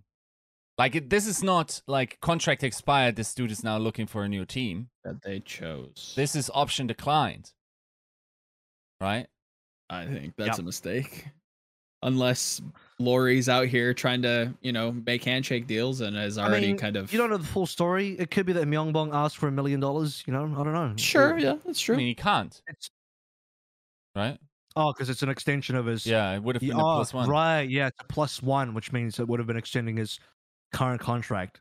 Or he's just asked to leave. Sure. Or they're like, okay, yeah, I guess we'll just... Could have been a personal reason. Yeah. Because you're not wrong. That is weird. That is a weird thing. I would have imagined that Myungbong was a good shot going to the next game. I think flex support's a more attractive options to start with. Yeah. But they didn't exercise this option at all. Yeah. Could it be that Myungbong can Myungbong decline his own option? Actually, that could be a thing. Does he think he could have a better shot in the free agent pool? I don't know. Thing is, like, Boston has always been like an economic roster. And I would imagine, like, if they thought Myungbong commands like some sort of buyout, that they just sign him on and try to get some money for him, even though, like, unfortunately, the talent pool in flex support is very stacked. I think you can make a very dispassionate move here. Even though I will say, I'm not sure what's happening, of course, but like the way Myeongbong stuck through the misery into this season and believed in the project again should probably give him some goodwill with the organization. But theoretically, you could make the dispassionate calculation and say, let's not pick up his option. There's a ton of like qualified high-level flex supports on the market. It's probably not going to be super expensive. And I mean, we don't have to employ him during the off season as well. So like maybe there's a more economical choice where we might even get a slight upgrade, because like keep in mind, like guys like Twilight are now on the free agency market, right?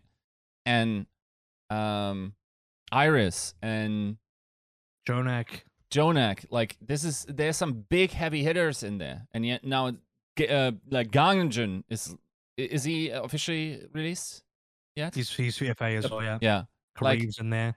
I know some people don't think Kareev's good, but I think he's reasonable. I think you still make a shot. You're right. Yeah, there's a lot of and then there's all the Contenders players. Yeah. Mm-hmm. You can believe that Contenders' career, their flex support pool goes deep. There's a lot of damn good. Even players that are on like pretty poopy teams in Contenders' career, but individually are just phenomenal. You got like freaks like Quasar that exist, who, for all intents and purposes, wasn't on the best team this year. But my goodness, is he still individually able to just really do a lot? He can still pull through. You got guys like Aim God, who some people might say is washed, but could still be a reasonable look. You know, then beyond that, you got Krillin, who had a very short-lived career in London before going back into Contenders from T1. So it's just such a deep pool for flex support talent in Contenders' career. I actually think the more I look into this is not weird at all. This is actually probably a smart move by Huck and Boston, because the pool for flex supports, especially good ones, are so deep that even if you can't get your first 5 options, which is a lot, by the way. Let's say you don't get the first 5 because they all get scooped up. Twilight gets scooped up easily. You know, Iris might get scooped up easily. Jonak is gone, whatever. You go 5 or 6 players down the list. That number 5 or 6 players is still damn good for you if you're Boston. Yeah. No, for sure. Yeah, I don't know. Like, maybe you're just feeling very economically minded. Let's not exclude the option that maybe something internally didn't work out. And no leak, but this is always like an option, and definitely like very often the case when weird moves happen behind the scenes. So this doesn't always have to be bad either. It's just he wanted to explore his options. It's a real possibility, right? Yeah. Well, yeah, he could request to be released. Mm-hmm. Yeah. But it's still up to the team on whether they take his option or not. Also, he can request to be released, and the team can still take his option and not release him. Yeah. So it's up to the team at the end of the day. There's also a third option, by the way, which Eric also pointed out. It makes a lot of sense. A lot of Overwatch League contracts have a salary increase when you pick up the +1, meaning like each year is more.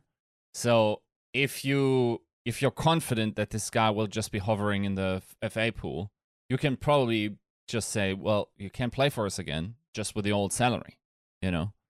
And then these guys are able to join, and it's not the cleanest way, for sure. Like, but like that's just how the market works. Do like a thing where almost like Space, where he's a free agent, but the team is probably planning on re-signing him. They give him an offer, and then so Boston could do a thing where they decline Myeongbong's option. He goes into the FA pool, and then they give him an offer again that is equal to what he got this season. To be honest, they could, if Boston want to be really snaky about it, they could even make it lower. And then just see what Myeongbong does. You can come back for the offer that we give you. We've declined your option, but we'll still give you an offer for a new contract, and then you can just see how you go, or you can remain a free agent. And there's a risk involved there for Boston as well, where if they did do that hypothetically, Myeongbong could actually get a better offer elsewhere, and then Boston would lose him. So, you know, there's give and take there. Not implying that is actually what Boston are doing. Probably what they are doing is what we said in the first place, which is that the FS position is mega stacked, and that by releasing Myeongbong and not taking the option, they can potentially get an upgrade, which is more than likely. So Boston done and dusted. There's not too much there for Boston, just that one extra play in GBS and talking a little bit about what's going on with the Myeongbong. Next team was Chengdu Hunters. Oh boy, there's a lot here actually because we had no info on Chengdu at all, and they come back. And my man Luke, the GM of Chengdu, has just said, "You know what? 9 of you can come back to this team." They have given how many? Let's have a look at this. Jimmy still here under the same contract. Jimmu's been re-signed on a new contract. Leave has been re-signed under a new contract. He probably got a fucking bag. He better have. If he's on a new contract, he's like, motherfucker, I'm the MVP. You better give me a giant pay raise. Taro Cookie's been retained under the existing contract. Among is gone. His contract has been expired. Gaga is retained under the current contract. Late Young has had his option declined. Farway, Monk, and Nisha have all had their contract, are all still under their current contracts. And Yveltal has had his option exercised. So there is a lot here.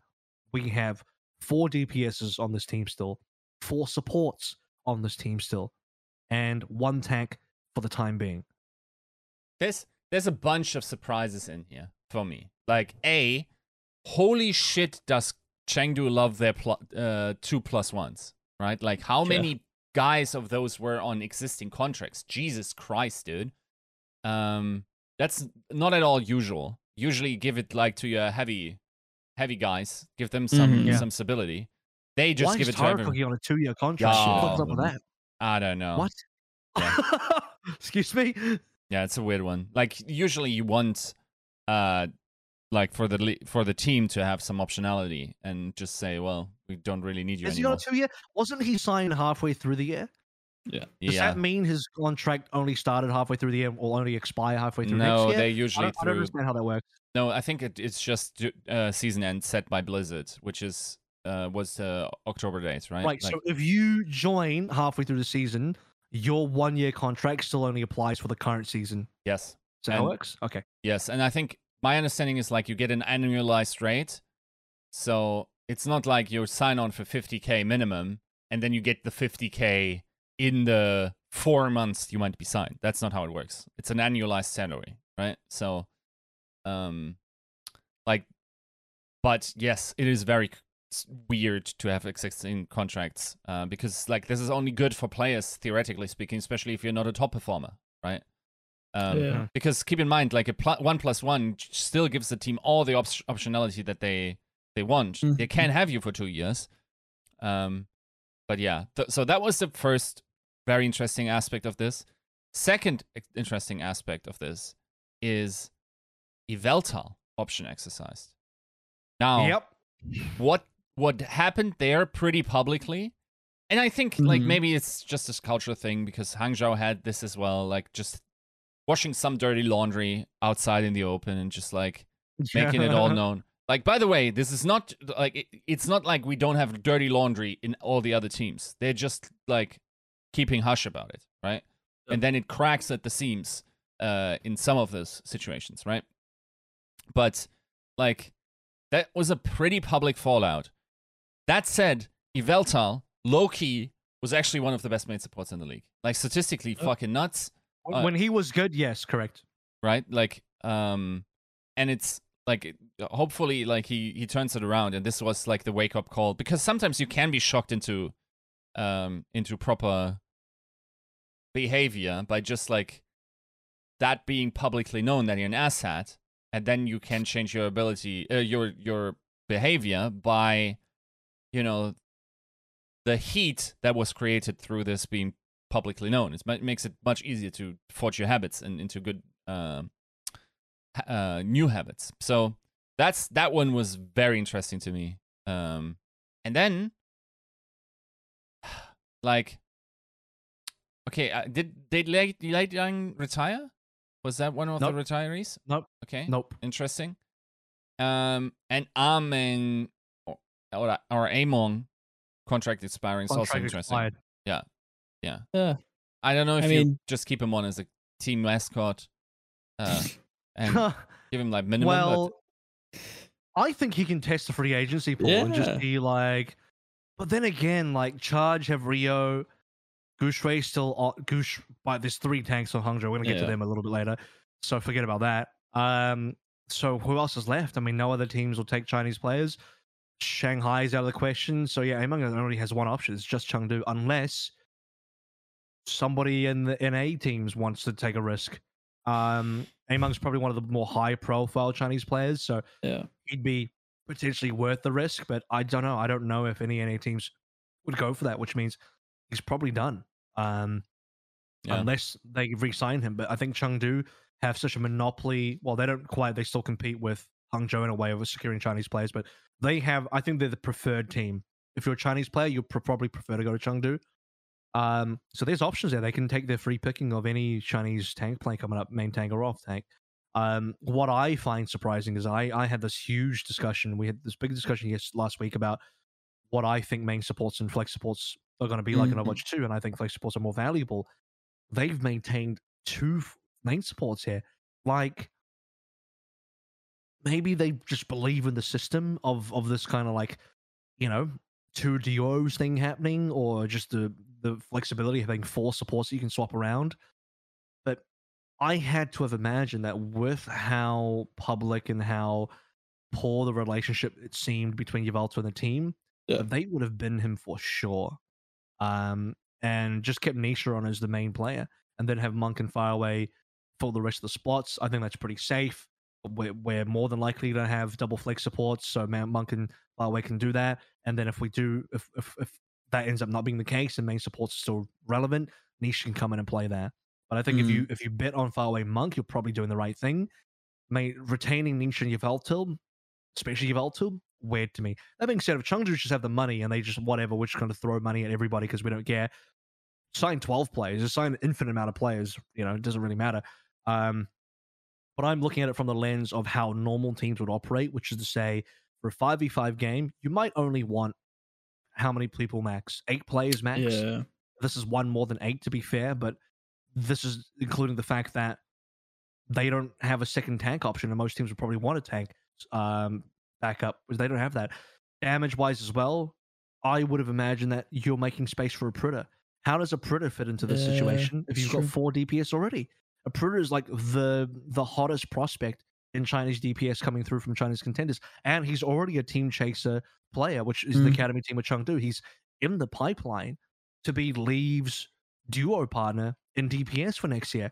But you've got 3 other people that are still there. Now, there's the argument that, okay, well, Taro Cookie and Jimmy are just under their existing contract, so what do? They're still contracted. I'm pretty certain that if Chengdu was smart and they only signed these guys to 1 year, they could have just let them go. I would have been both of them and gotten a Pritter immediately. Jimmu, a Pritter, Leave. That's my trio, and just don't touch that any further. Yep. But Jimmy and Taro Cookie are still there because their contracts are apparently 2+1s. Yeah. It is bizarre. That is bizarre. That was definitely something I hadn't considered, is like, how does a Pritta fit into this, equation, or is he at all? No, I genuinely wonder. I mean, theoretically, yes, they could sell him to someone, but I think what this actually means is just like, Taro Cookie, Jimmy, have fun in contenders. 2-way, goodbye. Right? Is there contenders? Yeah. Don't know. We just talked about an hour about the fact that there might not be contenders. Is there an ounce of your soul that cares about Taro Cookie? God bless. I don't think he should have been signed. He shouldn't have been signed. It's a lot of 2020 hindsight there. Yeah. But, bro, and if you do sign him, why did you give him 2 years? Yeah. Why? Yeah. Yeah. Chengdu had to have known they were looking at a Pritter next year. Surely they had to have known that. Like, you've clearly fucked up if you've given Taro Cookie and Jimmy 2 years, knowing that, like, hang on a second, a Pritter is going to be available. Should we maybe not, like, leave the option for that to happen? They've just not given themselves any position. So what's going to probably end up happening is they're going to have 5 DPS players if they want to win. There's just going to be a lot of bench warmers, which sucks. That's a lot of budget being burned, but the fact that you were throwing around 2-year contracts, I think, like, maybe that should be taken into consideration. I don't know. I did like where Ever was going with Ameng, though. I think there's a sleeper pick that, like, NA historically had like woefully bad balls, and I like I like What a they need team is to take a Manscaped. Gamble. Dallas. Exactly. Yeah. Promo code Tactical Crouch. I'd No, love to see Dallas is Ameng full make a Korean, move. bro. Come Yeah, on. that would be tough. Stop I think that capping. would put a big Dallas. wrench into things. No, it's a typical Dallas signing. It's PR, and you need a ball. That's the Chipster signing right there. Stop. This is how I know that Yiska absolutely didn't watch the Overwatch Watch 2 footage, because Harbin was playing ball. Fearless, for whatever reason, wasn't playing in those games. Harbin was, and Harbin's ball, just from a mechanical standpoint, I know it's a pug, and I know not all the players were taking it fully seriously, but whatever. Just looking at only his mechanics, kind of solid. Like, Jesus Christ, Harbin could have been the ball player for Dallas this year, no cap. Like, that's a real thing. I'm not even joking. If they had another off-tank player, Harbin could have legitimately started on ball this year. His mechanics look individually clean enough to do so. That makes sense. So no, I mean he'd be joining Dallas only for PR, which is like sad. So I actually no cap think he might go to Boston. No, when I say I think he might, I mean like that's where I see things for. Yeah. Because I just explained that Boston are a team that could take a chance. But they have 2 tanks. I think Boston are also smart enough to not overcommit. You're not gonna dude. I'm about to roast Hangzhou for signing 3 tanks. You know, Boston can't be doing that and making the same mistake. True. Yeah. So it's not gonna happen unless they're keeping GBS for trade value. He's actually still. They could be trading GBS. Maybe they're smart. It's possible. They're not going to hold on to 2 off tanks. They want to maintain on an off tank. But the options for Among Us is pretty damn limited. You know where I think he ends up, and this is really sad to say, but like you're saying, there's really no room. No, I'm joking. I mean, that'd be great. I think NA deserves a good ball player. Yeah, I think he just ends up on the Valiant. I think he's just going to be left late. I think they're going to go, hey, great PR move. Let's sign Ameng. We love Ameng, right, guys? And it's going to suck. And it's going to feel really bad. On the Valiant. You're assuming Valiant stay in China, by the way, which is true. Yeah, we don't know. So nothing too much further from Chengdu. It's just a weird situation all around. I think the roster size is bloated as shit in the weirdest parts and not at all secure in other positions. Maybe they get another tank player. They could get Kadoma, they could get Riven, they could get whatever. But for now, it do be looking like just Gaga. So let's go on to where I brought up Houston earlier. I was like, yeah, maybe Amon goes to Houston. No, Houston actually have a tank player there already. Oh, actually, it's not entirely impossible. If Houston want 2 tank players, give Piggy a friend. That could be the thing. But you have to, right? Houston are in an interesting spot because they have had multiple contracts expire. They did the normal thing, and they didn't just sign their entire roster to 2 years. Just by the way, Dante and Happy especially was not on a 2 year, and this is fucking Happy we're talking about. And Tara Cookie was on a 2 year, just to put things into perspective. So Dante, Happy, KSF all have the contracts expired. I'm pretty sure KSF is retiring anyway. Dreamer and Django had their options declined. Piggy had his option exercised. Frimzo had his contract expired. And he's probably one of the more, I would say, well-regarded Western players, especially in the flex support position. So he's actually potentially a good prospect. Juby had his option declined, and Jake's contract expired. But Jake could still do a lot. He could coach, he can play, he can do whatever. Houston have at this point only retained 1 player. They've essentially done the same thing as New York Excelsior and Toronto and the Mayhem. They kept 1 player and everyone else is gone. Yeah. Piggy of everybody. Yeah, that's weird. Of everybody. I don't know what happened with that main tank core. I could not tell you. It's a bizarre situation all around. I have to assume select members of the DPS probably are in talks now with the org and trying to get them back on contract. Obviously, their contract expired. Do they want to stay? Do they want to go? They have some options to weigh out. That's the weird one, is Piggy. Of all the declines, granted, there's not too many of them. Obviously, Juby probably is the one that's like a little bit more questionable. but why not just get rid of it all? Why not just bin it I would all keep and just Dante. start over? I'd keep Dante. Why Well, would you not keep can't. Dante? That's the right. issue because sorry, he's sorry. exactly His contract is so okay. So of the declines. Who would you keep? I feel like the main I didn't hate Jungkook. I just don't know what the hell happened. Now that I'm looking at under that context, you probably have to keep Piggy because the trend is that teams are binning the main tanks, keeping the off tanks. And everyone else had their contract expired. I think that if the option was available, you would do the +1 for Dante. Yes, Dante to me is one of the players that has the highest capability of being that super flexible player, picks up whatever you need. He's that Swiss Army knife player, and one of the top Western prospects as well. Yeah. So that's my go-to guy. I wouldn't be surprised if Houston will throw a contract his way anyway, just to see if they can get him. But Dante will obviously test the free agency pool now that he is a free agent. He is kind of a homer as well. Like he's been with Houston for a little bit now. If memory serves, since season 1, am I remembering that right? Since season 2, when did he go to Houston? Did he get traded? He got traded, right, for Smurf? He traded from Shock to Houston. Right. Yeah. Like long time ago now, it feels. I think he can kind of end up being like a franchise player for them, if he so chooses to do that. Right. Obviously, he's in the free agent pool. Yeah, I don't know, man. Season 1, I believe. Yeah, I believe so. So I think Piggy in general, like, I do agree that like flex tanks probably should be valued a little bit higher than main tanks, but Piggy in particular, like as a case study, I didn't really see his flexibility. We saw his Sigma and it was great. And I think that like those statistics shrouded him in some weird talk for rookie of the year. But outside of that, I was not all that impressed at like a top level. Who said Piggy was going to be rookie of the year? I don't just ask around. I didn't agree with it, but who the hell is saying that? Please, no, come on. I mean, he could have been very good in like had we kept more Sigma metas, I think he could have been very good. Yeah, in one hero.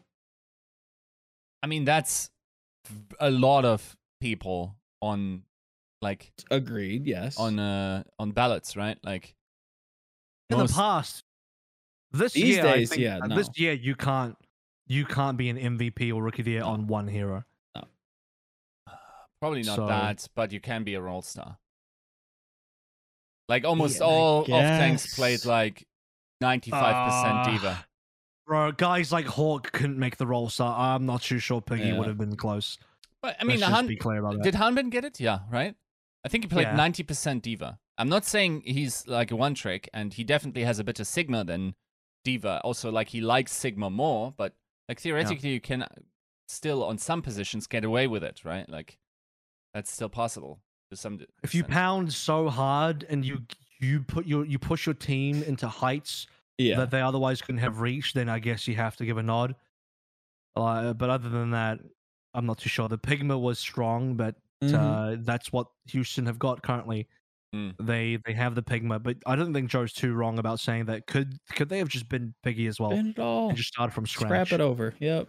And a lot of people, I think, looking at Houston, probably a lot of their own fans might be like, "Oh my God, why did we get rid of X and Y and Z?" But it's like, hang on, guys, just as a reminder, because I even slipped up here and I had to be reminded. Contracts expired. Yes. Can't do anything about that. Yeah. It's not that Houston don't want to keep Dante. His contract expired. Yeah. I wouldn't be surprised if maybe both Dante and Happy were being given an offer right now. Sure, yeah. But they will exercise their right of exploring free agency because they're literally a free agent now and they can test their market value. But it doesn't mean they won't go back to Houston. And I think a lot of people might need to just reapproach how they're thinking about this and be reminded of the fact that it's not because Houston just wanted to dump them.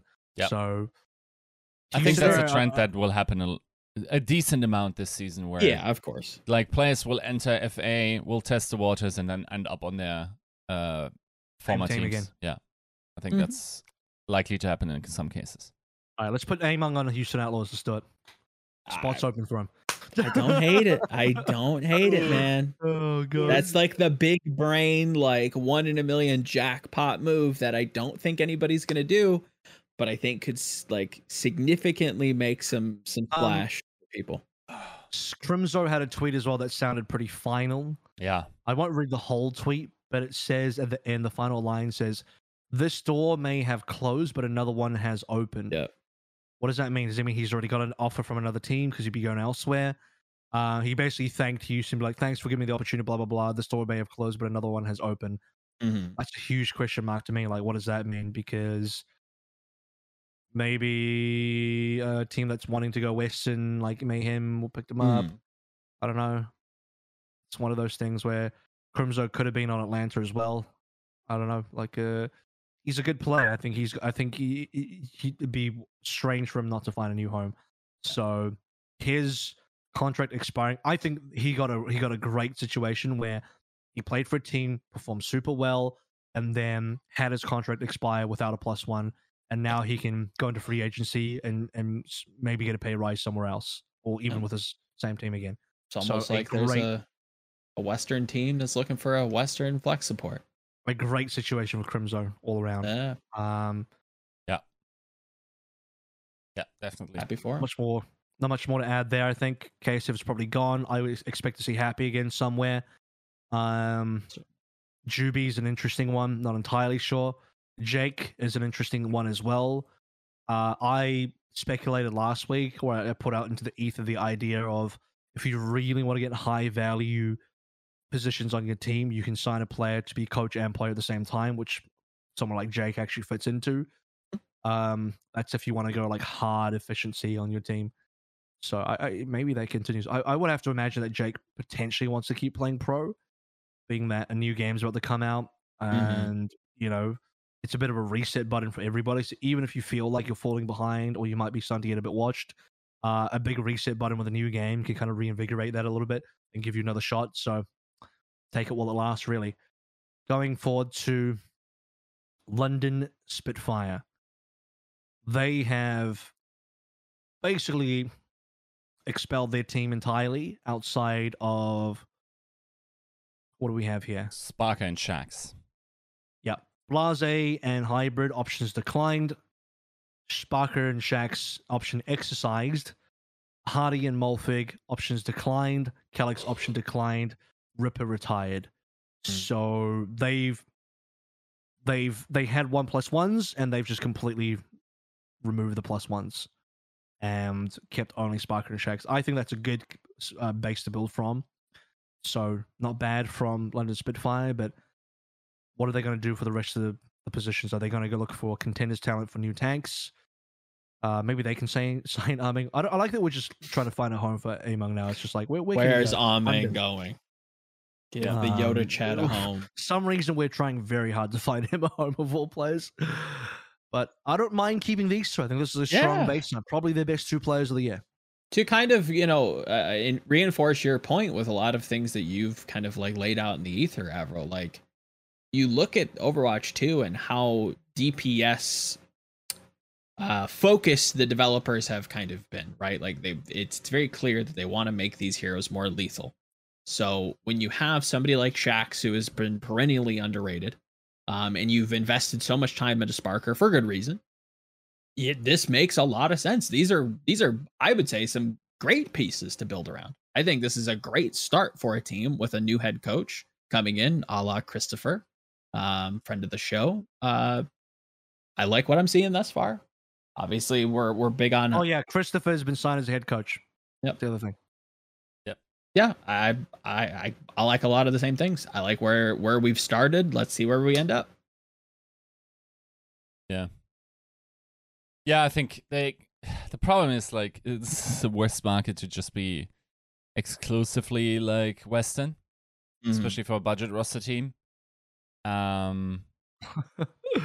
Scrape that bottom of the barrel, huh? Yeah, I'm not sure where this. It's hard, right? Like, theoretically, you can once again make use of your academy team. Then again, like, are you now skeptical of the success of that, despite like you having one of the best contenders teams around, and them bombing in season 4? Like, it's a lot of hard choices here. I mean, obviously you have Chris now, who probably brings his own new unique view. Also, I mean, Duck Duck Goose, Is We'll go where someone I'm going. is someone like Poco going to like run to the French, or is someone like Poco going to run after Christopher? So stuff like that, right? Like Yeah. that's Look at Shockwave maybe coming home, or not really home, but close enough. Home region. I don't. I are fear that's London too going- high of a price. I was tag. going to say, are London going 7 players or 6? Because I mean, I'm looking at this as a situation where Shaq Sparker might be your only 2 DPS on this team. You get 2 tanks, 2 DPS, 2 supports. That's it. Here, okay. Here's So optimal scenario. You ready? Sparker Shax, Yeah. Poco, Say it. Yeah. Hardy. You resign Hardy. Maybe. Funny Astro Yeah. and Provide. That's your best options, I think.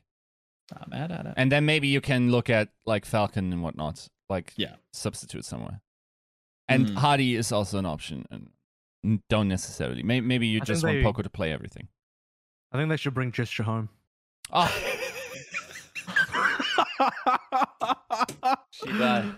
I knew Oh that my was Tenyu. God. I knew that was Yeah. Tenyu so hard.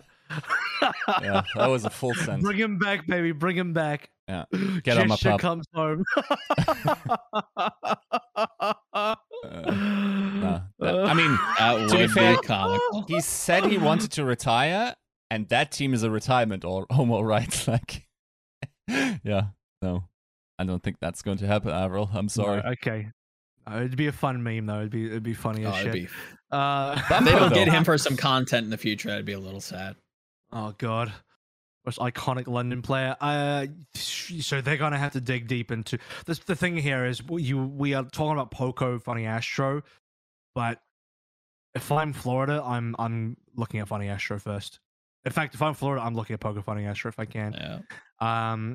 Any team that wants to go Western probably also wants them. So there could be a bidding situation for those players. Dude, if I'm Houston Outlaws, I'm looking at Funny Astro Poker. Fuck me, like Jesus Christ. And I know there's a possibility that they can definitely afford it more. Depending on what direction New York goes, they can take that option as well. So Shock can take that option. Jesus Christ, Shock can go Poker, Funny Astro. I think London, they're not going to be high enough for the picking order to secure those 2. Right, Yeah. that's just my belief. Out of all the names, I feel like EQO is probably the most likely, right? That kind of like fits the DPS like core, where it's like Shaq, Sparker cover most of your stuff, and then EQO slots in as the projectile. Joe, I'm saying you only have 2 DPS on this team. I don't think they will go more than too far beyond the minimum. Very likely, Shaq Sparker is your only 2 DPS plays. Very likely. That's my belief. No, I definitely see where you're going. And Nuki talked about like if she was to have like more than 6 players, it would be DPS that she would double up on. That was in our interview, I think. Yes. So if Makes you want sense. if you want 7-man roster, then you would get a 3rd DPS. Yeah. But now we're talking about 2 bench players, 7-man roster for 5v5. Yeah.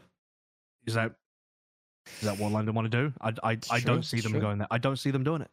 No. Personally, I agree. Big agree. I think they're more likely to be a 7-man team. Oh, sorry, a 6-man team. But maybe I don't hate the 7-man team. It's not entirely. It's not actually not super unlikely. It's unlikely in my head, but it's not super unlikely, which means the possibility is there for 3rd DPS. But that's not even. I don't even think exploring the 3rd DPS options is a super worthwhile topic when there's not even supports and tanks lined up yet. That's like a more pressing matter for London Spitfire to fill in terms of the whole. So yeah, there's some things there that need to be addressed, and that's where potentially you're scraping a barrel, or you're there better be some crazy rookies available in Contenders EU or somewhere that they can look at for that, because any good Western potential player is going to be looking at Houston, is going to be looking at Shock, is going to be looking at Mayhem first. I dare say that unless London's wanting to drop some real cash, they again, I'll say it, they'll be low on the pecking order to get those players. Yep. Agreed. Sadly, but Okay. So one of the players that is absolutely not low in the pecking order and can absolutely afford whatever they want is the Philadelphia Fusion, where they are looking at probably quite a significant rebuild. Fusion fans are probably a little bit upset at some of the players moving away, but I think they should be excited at the possibility of some great stuff coming their way. So Carpe's been retained under his existing contract. I believe he had like a 3-year contract or something. So he is going into his 3rd year of his 3-year contract. EQO has had his option declined. Rascal's retired. Shockwave had his option declined. Mano is retired for military service. Poco and Hopper had their contracts expired. Alarm has his option exercised. Funny Astro contract expired. Toby retired. Toby did say that he wants to go into coaching, so could make a return there, either on Fusion or another team. Speaking of coaching, by the way, T1's coach, Jin, has moved into Philadelphia now as, I believe, their head coach after 9K departing away. So there's a few movements here. 9K's gone. I believe based on what was said, rumor-wise, Fusion wanted to keep 9K, but he had a great offer from another team that actually paid his apparently monstrous buyout to get him away. And so they've lost their head coach. Jin comes in from T1. Jin is also the previous head coach. Was he head coach? He was the previous coach of the Guangzhou Charge in 2019, 2020. So there's that. T1 is, for those that don't know, the academy team of the Philadelphia Fusion. So they currently have Alarm and Carpe. Is that it? Carpe. Alarm Carpe. It's Alarm Carpe is all they have. Yeah. Plus Jin and their coach. So it's Alarm and Carpe, which opens up a lot of area to rebuild on. Yeah. And I don't think this is the team to slow down in terms of like a budget. I think that they have been chasing a title for a long time, and will probably continue. This team somehow made like half of Apex history retire this season. It's like, come on, man! Like, Rascal, Mano, and Toby, dude. Like, oof. That's yeah. I mean, I can totally see how that might have sapped your competitive spirits, like being so torn apart all season, also being picked up late and whatnot. Like, oof. But yeah, I mean, this is really solid in terms of like the ability to, like, if they are staying in Korea, which I'm assuming at this point, and they bring a lot of, like, still bring the same war chest and have Alarm and Carpe to build upon, and get, like, I think as soon as you get the ball rolling with this roster, and you can go to guys and go like, by the way, guys, we signed Proper or something like this. Yeah. Then it's like, oh really? Oh, I want to play with Proper, and then like the ball keeps rolling, like, because people want to play with Alarm and Proper. You can just start with Alarm. Like, Yes. forget about Proper. Just begin with Alarm. That's already enough for a lot of people. No, for sure. And they can afford to give bags to people. Like, Jesus Christ, like you are having a good time if you are the Philadelphia Fusion GM. Like, part of me, I was saying this in my own personal Discord, that like a fun mental exercise or like a fun game concept is like esports GM simulator, or like just like Overwatch GM simulator, where like you want to play on like super easy mode. You pick the Philadelphia Fusion, you have infinite money behind you, you got Comcast backing you can print money anytime you want. You got all these facilities, you can do whatever you want, and you know, teams like players like you. You're a popular team. You got a great reputation, even though you haven't won yet. That's a different thing. But otherwise, you got a pretty decent reputation. You got T1 as a partner as well. Everything looks great. And then if you want to be like go full nightmare difficulty, you're the LA Valiant GM, where like you have absolutely nothing to work with. So Philadelphia Fusion really are just they can just win in terms of building a roster. Whether they can win the Overwatch League is a different question, apparently, but they could build a damn good roster if they want. Sure. Yeah, they always kind of have. I think in season 1 it was good. I don't know if great is the term we'd use, but I think past that point, well, I guess season 2 wasn't all that great either, so that's not necessarily the case. But always been in the conversation, or at least should have been. So I don't expect that to change. I figured it out. Sato's coming back. Hmm. He's a free agent. He's a free agent. Maybe Fusion like him. I don't know. Maybe. Who knows? Don't hate it. Do we expect them to have a wide roster? Like, are they the one team to like go like 10 players, multiple tanks, I multiple? think they can go 9. I think they can go 3-3-3. Okay. Or I'm no, mad at hang that. on. Do I like 3 tanks? No, I don't. Maybe 4-2-3? 4-2-3. Yeah. Yeah, 4 DPS, 2 tanks, 3 supports. Mad at that. I'm not a fan of 4D. Can I say I don't like 4 DPS? I think 3-2-3. Final That's deal like the features, they go 8. perfect. Yeah. Yeah. Agreed. Smurf is a free agent. Oh, there's some good options. Yeah. Ooh. Yep. And that's just the Good main choices. tanks. We haven't even talked about off tank options as well. There's definitely off tank options out there. I mean, sure, you can Choi to re-sign Philly? Hopper if you want. Choi's available. Jesus Christ, you know. Yeah. Some very. It's gonna be another. Like I think we Gesture's say this- available. Like, oh my god, like Gesture. Come on, like, oh, please sign Gesture.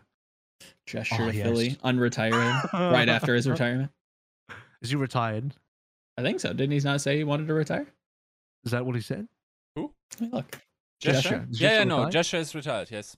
Okay. Oh, fuck it. Unretire him. Yeah. Throw him a bag. Get him some more Get him rings. back. Yeah. So yes, so you know they have the option of pick up another. You know, like last week we were just masturbating over the idea of like Alarm, Twilight, Smurf being on this team. You had like, you know, you got Carpe in there. You had like the Pelican proper duo as well, and you just cover your walls in slime at that stage. It's just ridiculous. Like you've just built the God Squad at that stage. So It's cozy, like a warm definitely- sweater. you can definitely build a God Squad on this team if you want. The pieces are there for a true God Gamer squad of just potential best in slot players across the board. Sure. Philly's exciting. Philly is a prospect, and I love building up the hopes and dreams of the Philly fans as well, because there's a non-zero chance that they get crushed. Yeah. And not by me. I just like to stoke the flames, but I want to see how this is. I know Roston was checking out the Contenders Career Finals, so Roston, my man, got some work ahead of you. Got some stuff to do. You know what to do. We already brought up this team slightly, but that is the San Francisco Shock, where they have really dude. expunged quite a bit. And before anyone asks, is this the case? Is this like a Houston Outlaws thing where everyone's contract expired? Nope. There was a shitload of +1s, and they pretty much all got declined. Let's go through them. Glister, Nero, Arns, all declined. Tayo, contract expired. Choi, Smurf, options declined. Super, contract expired. FD God, option declined. Twilight, expired. Violet is the only person being retained on a new contract. That's it. Bro. What does this team look like? This is gonna be a weird step into the unknown with the Shock, who there's just a lot of players that have been around for so long. Can't believe they're not keeping Tayo. Yeah, right. Yeah. Oh, that's bizarre, man. It's gonna be weird to in a world like there's a non-zero chance that we see Choi Hyobin in a different jersey than we have for such a long time, right? Same with Super, same with Smurf, right? Like DPS wise, it's been pretty interchangeable. Twilight, in a way, felt like he had like a good place with the team, or kind of solved a lot of their issues. Yeah, there's just some big hitters here that just like there's a real good chance that they're just not re-signed and they just play somewhere else. Yep. Oh, I mean, they have not been re-signed. They've had correct. pretty much They all the have options not. declined. So I'm not ruling out the possibility that maybe they end up going back. Who knows? But yeah, that's gonna be a weird day when Choi Hyobin gets signed to the New York Excelsior. it's so different when you look at Houston. Is like, I'm sure they would have loved to have kept their players, but they couldn't. Shock could, and they chose not to. Chose Some not of them make sense. Yep. Some of them is like, wow, they're really letting go of this guy. Choi, I think, is the most staggering one to me. Mm. Like all the rest of them, I'm like, yeah, maybe, possibly, I can see that. Choi is the one that I would have been like, if I'm Shock, I bank Choi and Violet and build from there. But they let Choi go. They Yeah. actually just let him go because it's option declined. Yeah. Yeah, this is gonna be a weird team. I don't know where to put them. Obviously, they only have one player, but like, Mixed team or full Korean moving forward? What do we like? You can do both with those coaches. yeah. Who knows? I mean, It's 9K it's back tough. to San Francisco. That's the rumor, right? Yeah. He's potentially back to San Francisco. Yeah. So it's crusty 9K, possibly. Possible, yeah. Could do both. I'm definitely Now, Krusty just has to get Junk back as well. Junk Buck back as well, and he's reassembling the coaching God squad. Is that the true Thanos like last like gem in the gauntlet, and then he just snaps a championship into existence? I think it's more important to get the right players, but Yeah, of yeah, it's just By Yes, Ultra Ken? Blast, by Pelican, coached by Krusty 9K. There you go. I mean, with Myself. Violet here, you can basically do that. For what it's worth, by the way, I don't think every single piece on Ultra Blast is like a guaranteed banger. I think they have some ridiculously good pieces, but like if they're not the type of team, and this is coming from me, by the way, that I'm like, yeah, sign the full roster, every single player, and you're good to go. I don't think you sign every single player. I think if you want to build like a really strong team out of Shock are not a team that go hard on rookies, do they? I don't think they are. No, Their not since history like is season 1. Yeah. Arns is okay, maybe Arns, but they don't go. Yeah. They don't normally go heavily for Kyle. rookies. I think this is but that's a weird signing. Like you'll bring that up like it's a normal thing for Shock, and then they just don't play him again. He plays like a couple of games with Genji, and he's never seen again. Yeah. So I think worry, Shock there's a are more plan. likely. Shock are more likely to get veterans, Yeah. aren't they? Isn't that their mo? Like, if they- I still think they get Funny Ash Rapoko. I think Funny Ash Rapoko goes Shock. That's my belief. Maybe. Yeah. That's not on like not off Maybe the Shockwave table. as well. Shockwave I could see. Shockwave I feel like makes a lot of sense. Why? Because his name's got Shock in it. No. I think that but it does work. it does. It is thematic. It's not that he's a rookie, but I think Krusty in a way has like an eye for like some DPS, if that makes sense. Aspire think- is going Shock. Surely. You think? Maybe. I don't know. God, it's so hard to like conceptualize some what these heavy teams hitters. look like.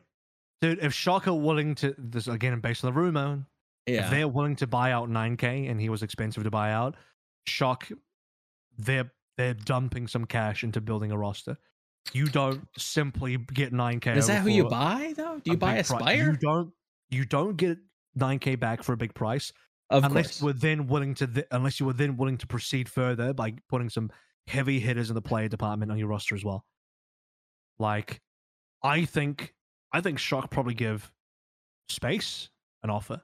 Yeah. Space might still want to go with Glands, but I think Shock make it spicy. You know, I think Shock makes Mhm. Space do a bit of a double take. Think Like, about oh, maybe I should think about this further. Yeah, I don't hate that. That makes a lot of sense. depends how heavy does Shock want to go for Korean or Western or what. They got Mhm. Violet here, which means you got one Korean player minimum. I think they probably have a mixed roster again. That's my guess. And I think if you want to assemble, the God Squad of mixed rosters, you definitely get Funny Ash. So Poco, I assume he's good, but it's still hard to say. Mm. Just because we didn't see him play for the full year, right? I think you get like who's a player that looked great and was like could do more, like Aspire, right? I think Aspire would do great on this team. That's a player that I think Krusty can definitely, look at and really smack his lips over. Like, damn, that's a good choice. Yeah, maybe. Yeah. Dante return. That's kind of where I was going with Houston. I was like, is there like a weird, like bizarro world where Dante goes back to Shock to like prove it at the end of the like possible life cycle of the Overwatch League, right? Like starting in Overwatch 2. That's when Dante returns. Be kind of interesting. Kind of fun. Don't hate it either. I'm mad at it. The tanks, I'm trying to understand. Yeah, if you don't have Choi and Smurf coming back, what are you looking for? Who are you going with? And Yeah. Like what are you thinking in terms of clearly you want to build a potential championship team. You've kept Violet and you want 9K based on the rumor. So if you're trying to build a championship team and you don't want Smurf and Choi, who do you want? Yeah. It's a big question. It's hard to answer. Who the hell do you want if it's not Choi and Smurf? Yeah. Weird. You clearly want Among and Gesture together as a duo on this team. Dude, it's like so weird to just look at the free agent market, decide which players should pick up, and the top prospects you have in mind were on the Shock last year. It's such a weird. Like I'm not sure if. I mean, yes, I understand like needing new, like a fresh start and whatnot. Mhm. Bro, like even like keeping someone like Twilight would make a lot of sense. I Yeah. think in Overwatch 2. And like, are you going to do better than fucking No, like no, even- Twilight's contract expired. That was out of their control. Right. What True. about Makes or sense. like Super? Even though Contract like, expired. yeah. I mean Yeah. he's top 200 Twitch income, so I guess like he doesn't need to. Are you Seems like he wants to keep playing. Based on Yeah. what the rumor mill's spinning, it seems like Super wants to keep playing. Yeah. I hope But he he's does. a high value player that can take a bag anywhere. I'm Yeah. sure he'll get an offer. Yeah. Oh, for sure. For sure. Yeah. Is this a potential home for Pelican? If we No. play in the, you don't think so? Pelican probably wants to stay in Korea. Yeah. True. You think Shot go to Korea? Maybe he gets attracted to the titles, wants to win. He can win in Korea too. It's like, what do you mean? Like, Krusty's got some resume. I guess what I'd be maybe banking on, right? Like is proven. Trying to assume, that third title, chasing that third title, maybe the Rookie of the Year is not a bad choice. I don't know. They got room for him. They're splashing out. They're trying to get a bag. He wants to win. I wouldn't rule it out. I think I think everyone has a price, and even if Pelican wants to go to Korea, for the right price, he could stay and go back to America, go back to North America to play for a team. So not out. It's of the that kind question. of caliber of player. You know what I mean? Like that's where we kind of think about Shock. Where Can I be real? I think Arns could be a good shot next year. I think Arns is one of those prodigal hit scan players, and I have a good feeling about hit scan in Overwatch 2. A great feeling about hit scan. And I think if Arns can really turn on his hacks like he did last year and just take control of games, bro, that is a W right there. So maybe they felt like they didn't want to take the risk. Like Arns to me is one of those extremely solid third DPSs that could easily be a starter as well, depending on the meta. But if he becomes a starter in the right meta, this guy can straight up win you games by himself. And I'm basing a lot of this on his performance from last year. Obviously, people will say, well, what about Arns this year? Well, I mean, Hitscan meta Arns was didn't get to pretty play bad this year. It's a very bad meta of Hitscan this year, to be fair to Arns. I don't think he had the fairest opportunity to show his best. But I would gamble on Arns again next year if it were up to me. Agreed.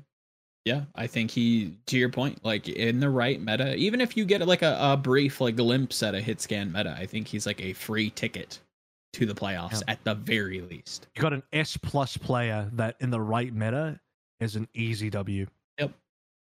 He's a third DPS. I think you put it perfectly. Like he's not somebody that is going to start all the time, but when he can, is going to solely win you games. Will take over games.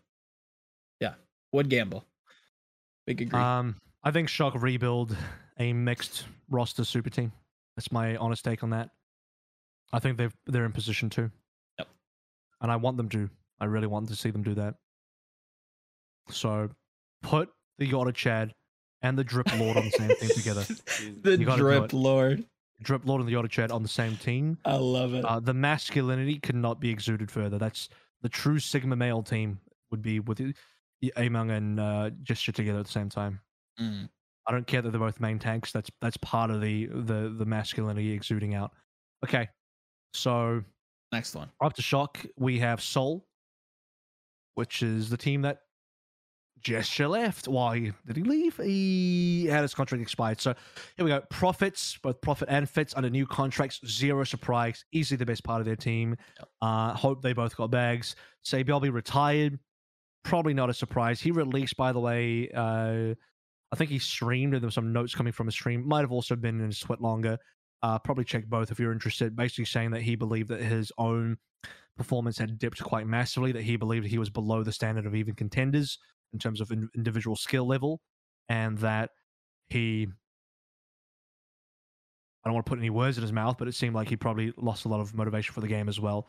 And he ended up on Soul. Now, this is back to what he was saying. On Soul, this season, he was spending a bit more time helping the team as a bit of a pseudo staff member and doing some coaching as well instead of playing.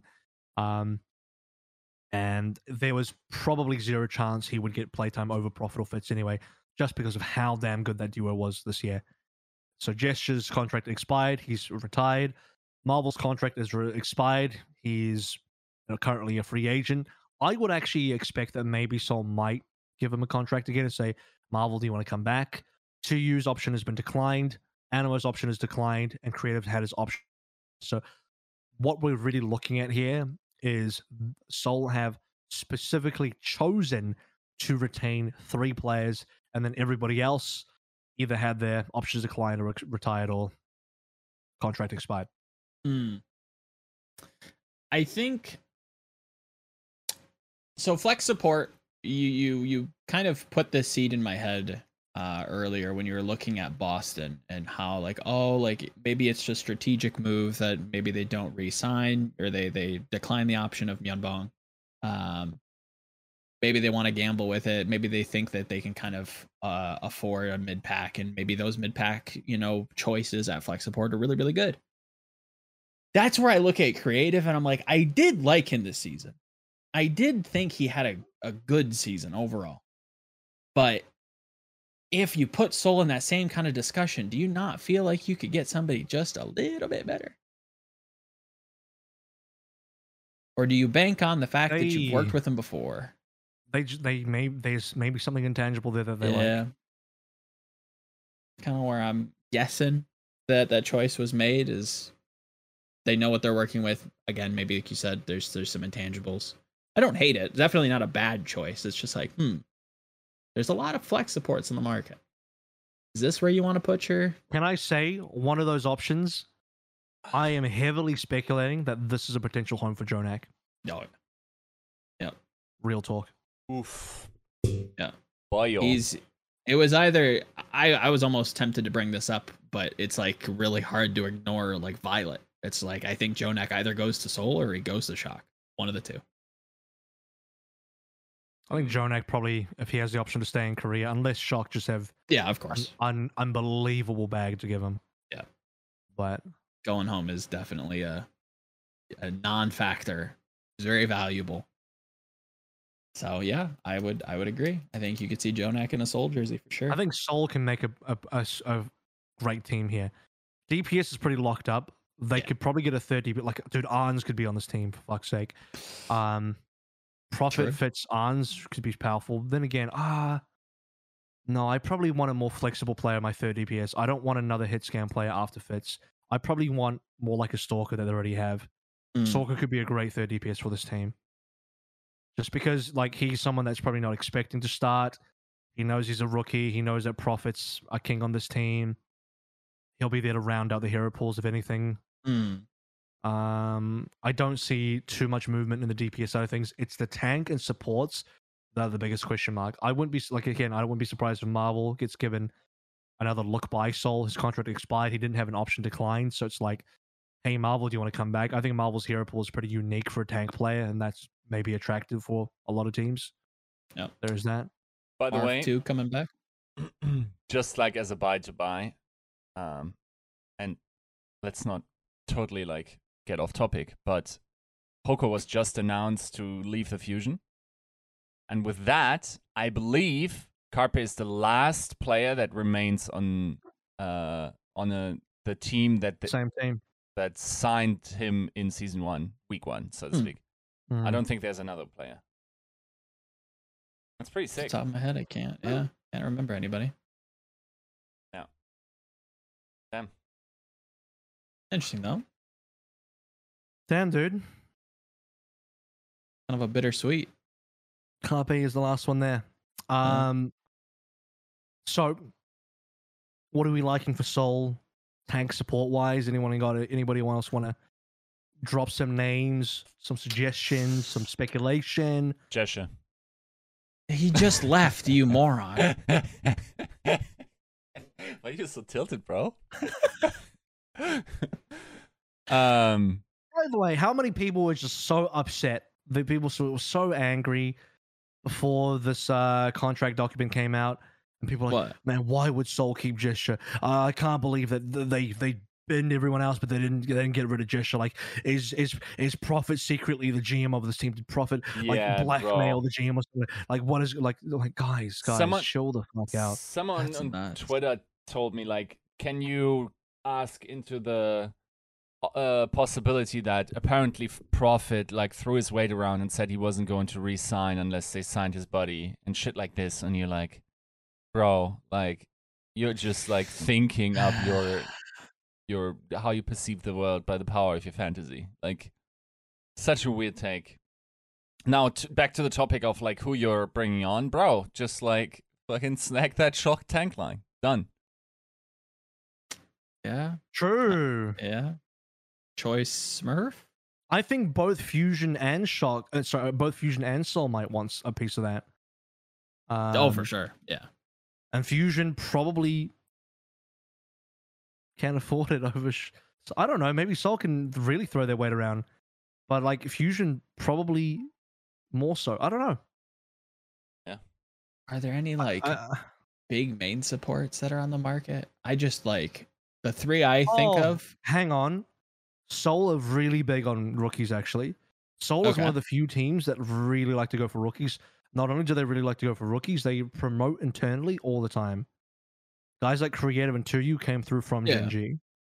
Soul love to go through their own organization, and they do take a lot of chances on rookies. So I actually think guys like Kellen can come through, and like the Clistons of the world, you know. Okay. The Contenders career tanks can really come through and do something here. That's what I see. Definitely have a track record for sure. Definitely could do that. Yeah, that one's tough. Do you think that like that would match the pedigree that Soul maybe is looking for? Like, do you think that they could really live up to Soul's expectations? Somebody like Kellen, let's for example. He's probably the hottest prospect as far as main tanks from Contenders Korea goes. Okay. That's what they want. Okay. Because otherwise, like, what else are you doing? You gonna get Fisher out of retirement? Like, what? That would be interesting. That would be a pull. Been pretty vocal about Soul's strategy, especially last year.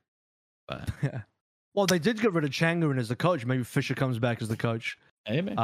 Did Soul announce a new coach? No, they didn't. Did they? Just departures. That's all I've seen. Yeah, so they've lost Changun, and they currently do not have a head coach. They still have, to my knowledge, MMA their assistant coach and Bongwuri their assistant coach as well as 2 analysts on the team. So they have 4 staff members in the coaching staff and no head coach. One of those guys could be promoted to a head coach position. So I wouldn't hold my breath at like putting a new coach on this roster to replace Changun specifically. Rather, like, maybe just give MMA the upgrade, you know, the promotion. But Man, Seoul are interesting. They have a lot to compete with in the space. There's a lot of teams that are looking for stuff. Their main rival for free agents is still, in my opinion, the Fusion. Both teams, I suspect, will be going for the same players. I think to your credit though, like you do kind of highlight something that people are definitely going to undervalue is the fact that Seoul gets to play at home. A lot of their players gets to play, where they know, where they're familiar with, districts that they've have maybe frequented before, in close proximity to their family. Districts they may have frequented before. I'm just thinking out loud, right? It is not something that you born and raised in Seoul. I might have frequented some districts around the local area. I don't know. It's a popular place. I would guess that it's pretty, frequented. Oh god. So that's not a non-factor. It's valuable in the eyes of players. Definitely could be a bargaining chip that they use. Yeah, but Fusion have the same chip, which is why the thing is Seoul and Fusion are just gonna end up bidding against each other for the same dudes is what it probably comes down to. True. I don't know, man. Seoul have a high possibility of snagging some real good pieces. Yep. 100%. Yeah. Okay. The fun ones now. The V teams. Start with the APAC V team. LA Valiant. Are they even APAC anymore? I Do think we so. know if they're still APAC? I think so. Think so? You think so? Yeah. You think they're staying? I'm not sure if that's decided yet, but I haven't heard Poor anything to the Ame, contrary. man. I'm under the speculation that they are moving. Oh, really? I'm just guessing. I'm a fucking stab in the dark. I don't have any info. Well, we can talk about both. You can represent the Valiant staying, and I can represent the Valiant going, and Joe can be the perennial fence sitter. I can do both. You want me to do both real quick? Okay, go. I don't care for this team. Right. Okay. Now do that again. He's not wrong. Do that again, but care. Okay, but this time try. Okay, who asked? I'm asking right now. What do you mean? I'm asking in this exact moment. Oh man, I don't know. They're probably going to go to one of those where those things where you get your gum from, like you put a coin in, and then that's where they get their players from, basically. Like on January 4th, they're going to sign someone that then can sign random players that they can then somehow try to pay under minimum budget, which is now 52K, I think. This 50, is the 50.7, 50,700, isn't it? Something like that. Yeah, it's an odd amount. Well, Jesko was about to give everyone another 1,300 pay rise. Jeez, nice guy. Think we're all made of money here. Is this not like the most like senioritis team? What's that? Does that make sense? So in at least in where I grew up, I think it's mostly United States. It's this like feeling that you get in your last year of high school, so grade 12, where like you just stopped caring. You just show up, you do the minimal effort, and you just go home and you enjoy life and you prepare for college, right? You prepare for university. I feel like, and this is the feeling, this is not what I'm assuming is going to happen. This is not me speculating, but what I feel like is happening with the Valiant is they show up very late to the signing window. They're going to sign like a middling APAC team, just like wholesale. They're going to give a minimum and they're going to, go back to whatever else they were doing. Middling. Like nobody else, like who's going to want to play for that? No, I don't think they will sign middling. It's just going to be straight up garbage. It's going to it'll be garbage in the context of the Overwatch League. Make Shanghai Dragons actually look like a better team from season 1. Like they already are. Just bring some games home. Like your team fight win rate is already abysmally worse. Your map win rate is abysmally worse. Like you don't care anymore. Let's just you can't find someone to buy this shit off you. Like it's just like sit out your contract however long you want. Now, initially when you said senioritis, it made it very for an app comparison, because you should be trying your ass off so you can have a smooth ride into college.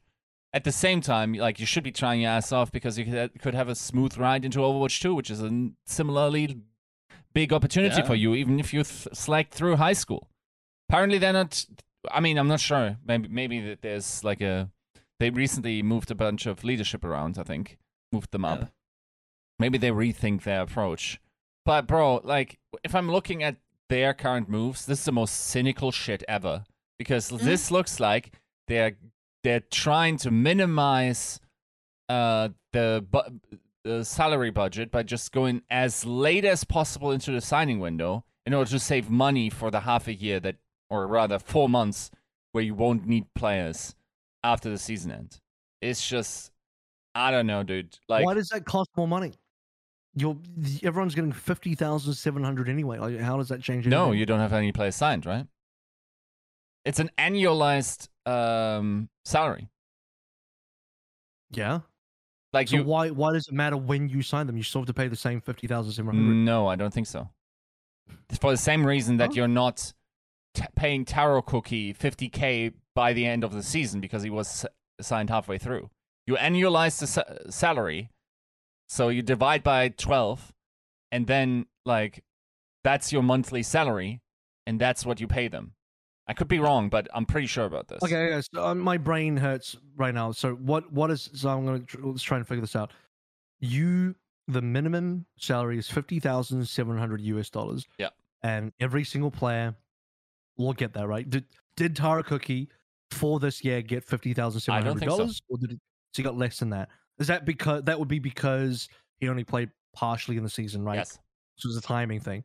Now, so what I'm arguing is the signing window closes when? January. You have to have 5 players, correct? So yes. By that position, what difference does it make for Valiant to sign tomorrow versus the last day in April that they can sign for, when no matter what, you are going to pay the same $50,700 whether you sign tomorrow or January? All right, so I'll try to find this out. I could be totally wrong, so take this with a grain of salt. But my understanding is, you take $50,700, you divide that by 12, because 12 months, and that's the amount of salary you can expect each month. If you're not signed on this month, it is not subject to the minimum salary you got to pay. Meaning, if you don't have players signed for October, November, December, that's 3 months. So you now don't divide 50,700 by 9. You divide it by 12, but don't pay them for these 3 months because their salaries. What? But you're playing the full season. Should it not be the case? But season preparation surely needs to be rewarded as well, right? My misunderstanding that if you play from day 1 of the season to the final day of the season, whenever that is, you get the full 50,700. Yes or no? I don't think so. Am I wrong? I don't think so. You don't. Yeah, I don't think so. I think so. If you play the full season, you might not get the full salary. What? Yeah, because it's an annualized salary, therefore you would. Because let's be honest, it's not like you're playing for free in the preseason preparation and everything. That's it's not. Then you just get paid. No, so this is what I'm saying is, if the season starts in April and ends in October, between April and October, technically speaking, if you only play that, you'd get your 50,700 divided by those months. If you play from January to October, you still get the same 50,700 divided by those months. If you play from October this year to October next year, it's still the same 50,700, is it not? My understanding is that no matter what, you are paying the same 50,700 no matter what length they are actually signed for, because it's the length of the full season. No. Is that incorrect? Yeah, I don't think so. I think it's not a lump sum that you're getting. I didn't say you're getting a lump sum. I'm saying that is your salary being spread over however long you're with the team for that one season. But then you'd almost want to be signed as late as possible in the season because it's the least amount of work and the highest salary because you're getting it the same anyway, right? As a player, sure. Yeah, I don't think that's how it works. That's motivation for a player, but like for a team, you're probably then motivated to sign them earlier. I don't know. Like I'm saying like that makes more sense. It doesn't make any. It makes a lot less sense to have it where, you know, the salary is different depending on when you get signed. Mm-hmm. Yeah, and it's just like, yeah, no. Like I'll don't know. try to find it out. Hopefully, I remember, and I can add like a comment to it through the okay, into Well- the YouTube comments, because we'll hold. yeah, I think the annualization of salary is the correct one and seems the more fair one. Well, that to me just like makes the whole minimum salary thing a little bit weird and Yeah. not pointless, but it kind of defeats the purpose because it means that a player can get signed for below minimum, which Yes. to me defeats the purpose entirely. Like, what? Why do you have a minimum then? Like, I mean, the minimum is to, yeah, it's a minimum per month rather than minimum per full year. fucking hell. Okay. Well, that is just that's confusing because Yeah. like And I could be wrong. my the way I read it is that number, the 50,700 minimum, is the guaranteed amount of money that you will be getting for playing a full season start to finish. Was my understanding and my assumption, Mm. and the way I read it, the way I interpret it. If it's not that, that's convoluted as fuck. Mhm. But okay, let's so that aside, Valiant will be signing everyone for absolute minimum. It's 50,700 across the board, 6 Probably. players only. One of those players for the 6-man roster is probably not even going to be a sub, but is instead going to be a player coach that's going to do both. Yeah. Or rather, it's just going to coach and not play at all. And so you don't even need to sign a coach. You'll be signing your coach through the player instead. And Oof. they're not going to pay a single dollar or a single cent in buyouts whatsoever. So they're going only for pure only, 0 buyouts involved. Yeah. So again, like I said, if you want to play Overwatch General Manager Simulator 2022 on absolute nightmare difficulty, hardest difficulty possible, you are the GM of LA Valiant. Good luck. Yep.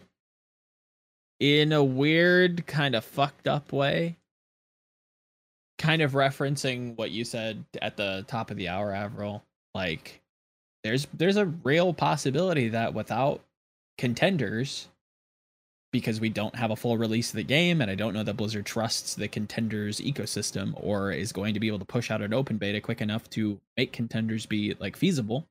There's a weird scenario where you get a Valiant team that actually isn't terrible, right? Like, for example, Or you get desperation signings. yeah, where it's just like there's nowhere else for them to go, so they can't really choose not to play for Valiant, right? Like, if you want to play Overwatch 2, you're gonna have to deal with Valiant. Somebody like a Dia, somebody like an Ameng, maybe.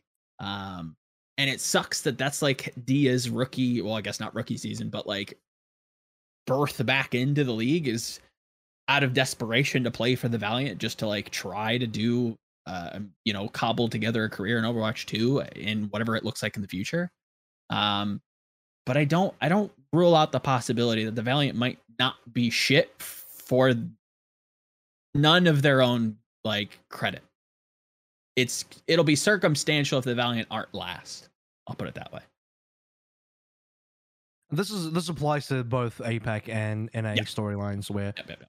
no matter where they go, they are going to end up with a bottom feeder team, sadly. Mhm. And even if there's the other thing about being an NA, is if they are an NA, they literally can only go for NA players. No imports, no Europeans, maybe not even Canadians, because they don't want to pay for a single cent for any import fees, visas, flights, nothing. Absolutely nothing. So forget about bringing over any. I'm sure there are players from Contenders Australia that wouldn't mind playing a Valiant for minimum. Bro, they won't even get signed just because of the logistics of importing. Valiant don't want to pay for that shit. Yep. So you are going for only US based players who can legally live and play in the US, who are just going to play from home. And you look at NA Contenders and who can do that. The list does not go on very long. It is Well, it does go long. It depends how bottom of the barrel you want to start scraping. You want to start chipping the wood or what? Because it's bad. It's gonna be bad. But somebody will take a $50,700. Am I allowed to call it, like, compared to contenders? It is a bag. So I kind of wanted to call it a bag for that reason, but it's not. But if you're a contenders player, it kind of is, because might be your only chance. You get paid nothing in contenders. So anything's more than that. Imagine if Valiant comes back to NA and just signs all the Vancouver Titans players they let go this season. That would be truly shitting back and forth forever. It'd be bad, but it might still be better than scraping the barrel in NA contenders. Actually, it might be worse. It's hard to say. It's actually really difficult to say. Yeah. No other. I mean, I guess there's not much further to talk about Valiant. It's just that expectations are still super low. Yeah. Whatever region they're playing in, not going to be competitive. Yeah. They will be entertainment thieves, so yes. Hold on to your entertainment tightly. Don't let them steal it from you. I mean, they're going to, like, at least probably have you cast half of their matches. Not if they're in NA. Monkey paw curls. God damn. I might just call in sick every time they play. I got a case of the old can't cast shit teams itis again. Sorry. No. I'll do it. All right. Speaking of shit teams, you kind of brought up Vancouver Titans a little bit there. Are they going to be another bottom feeder team again? Is that going to happen? They have released everybody, as far as I'm aware. Mm-hmm. So they actually had 1+1s. They declined pretty much all of them. Dalton and Rolf are the only ones that actually had contracts that expired. I believe that's because they had contracts from the previous year as well. So they had already used up their 1+1s. Linksa, Fried, Chungsik, and Fire are gone. Linksa might be retiring. He was hinting at that before, but he hasn't announced anything yet. So we will see. The rest of them, FRD, by the way, Fried is looking for a new team, so he's committed to wanting to play again. Now, yeah, maybe he joins the I don't know. Maybe I don't know what he does. Maybe he'll be okay. Maybe he won't. The Titans are done-zoing their team. What's interesting though is what I'm discovering through this contract status page is that Valiant basically signed their entire team for a 1-year contract, no 1+1s, whereas Vancouver actually had 1+1s on their team, which is quite interesting. They just decline the options. Maybe this is the team that ends up like halfway decent at the bottom of the stratification of next year, right? Maybe they get the desperation picks. Maybe to their credit, maybe to them not really doing anything. I don't know. Both these teams are just such nothing burgers, and I'm very tired of saying that. I wish they were at least entertaining. You were not entertained by the breadsticks? Come on. I mean, that was their saving grace, right? Like, was a manufactured narrative that the community kind of like took hold of and fell in love with, which is great. That's fantastic. That's better than what the Valiant did, who rarely even communicated. So credit to him there. But because hiring a social media manager costs money, Joe. You have to understand. It's true. That is true. Can't afford that. It's got to turn into pop cans so we can pair players, I guess. I don't know. It's so boring dystopia, bro. Yeah, it's both these teams. I genuinely like. I wonder if there's like another like alternate reality where like both of these teams are better because like the ownership group as a collective are like, can you guys stop sucking, please? You're making us all like, you're just running the product into the ground. Like there are 2 bye weeks. I can't tell them to not bro, do that. I can't tell them to nah. do that. Not now they can't, but nah, this is like, you know how owners think about this? They look at it's like me looking at the end of the month at my bank balance and going like, oh, what's that red number? Oh, I'm still subscribed to Disney Plus, bro. And like at that scale, they're like, oh, I'm still subscribed to the Overwatch League. I should really cancel that, man, sometime. I'll do it next week. Like, this is basically like how these owners have been treating these teams. Like, it's just there to be there. Hopefully it pops. I don't know. There you go. The V teams. What can we say? Do better. Yeah. At least like give us like an aura of like wanting to try. Like there are teams where the owners are just as like unattentive as others, and they still provide great storylines. On a level though, can you blame them too much? No. If they're losing a lot of money and they're trying to stem the bleeding, of course not. I don't blame Can you blame them too much for the direction they've gone?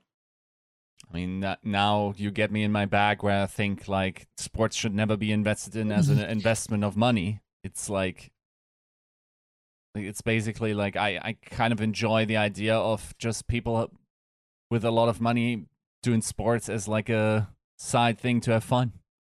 I quite like that, like Paris, PSG type of situation where they're never recouping their investment, but like it just works. That's how it should be, I think. Yep.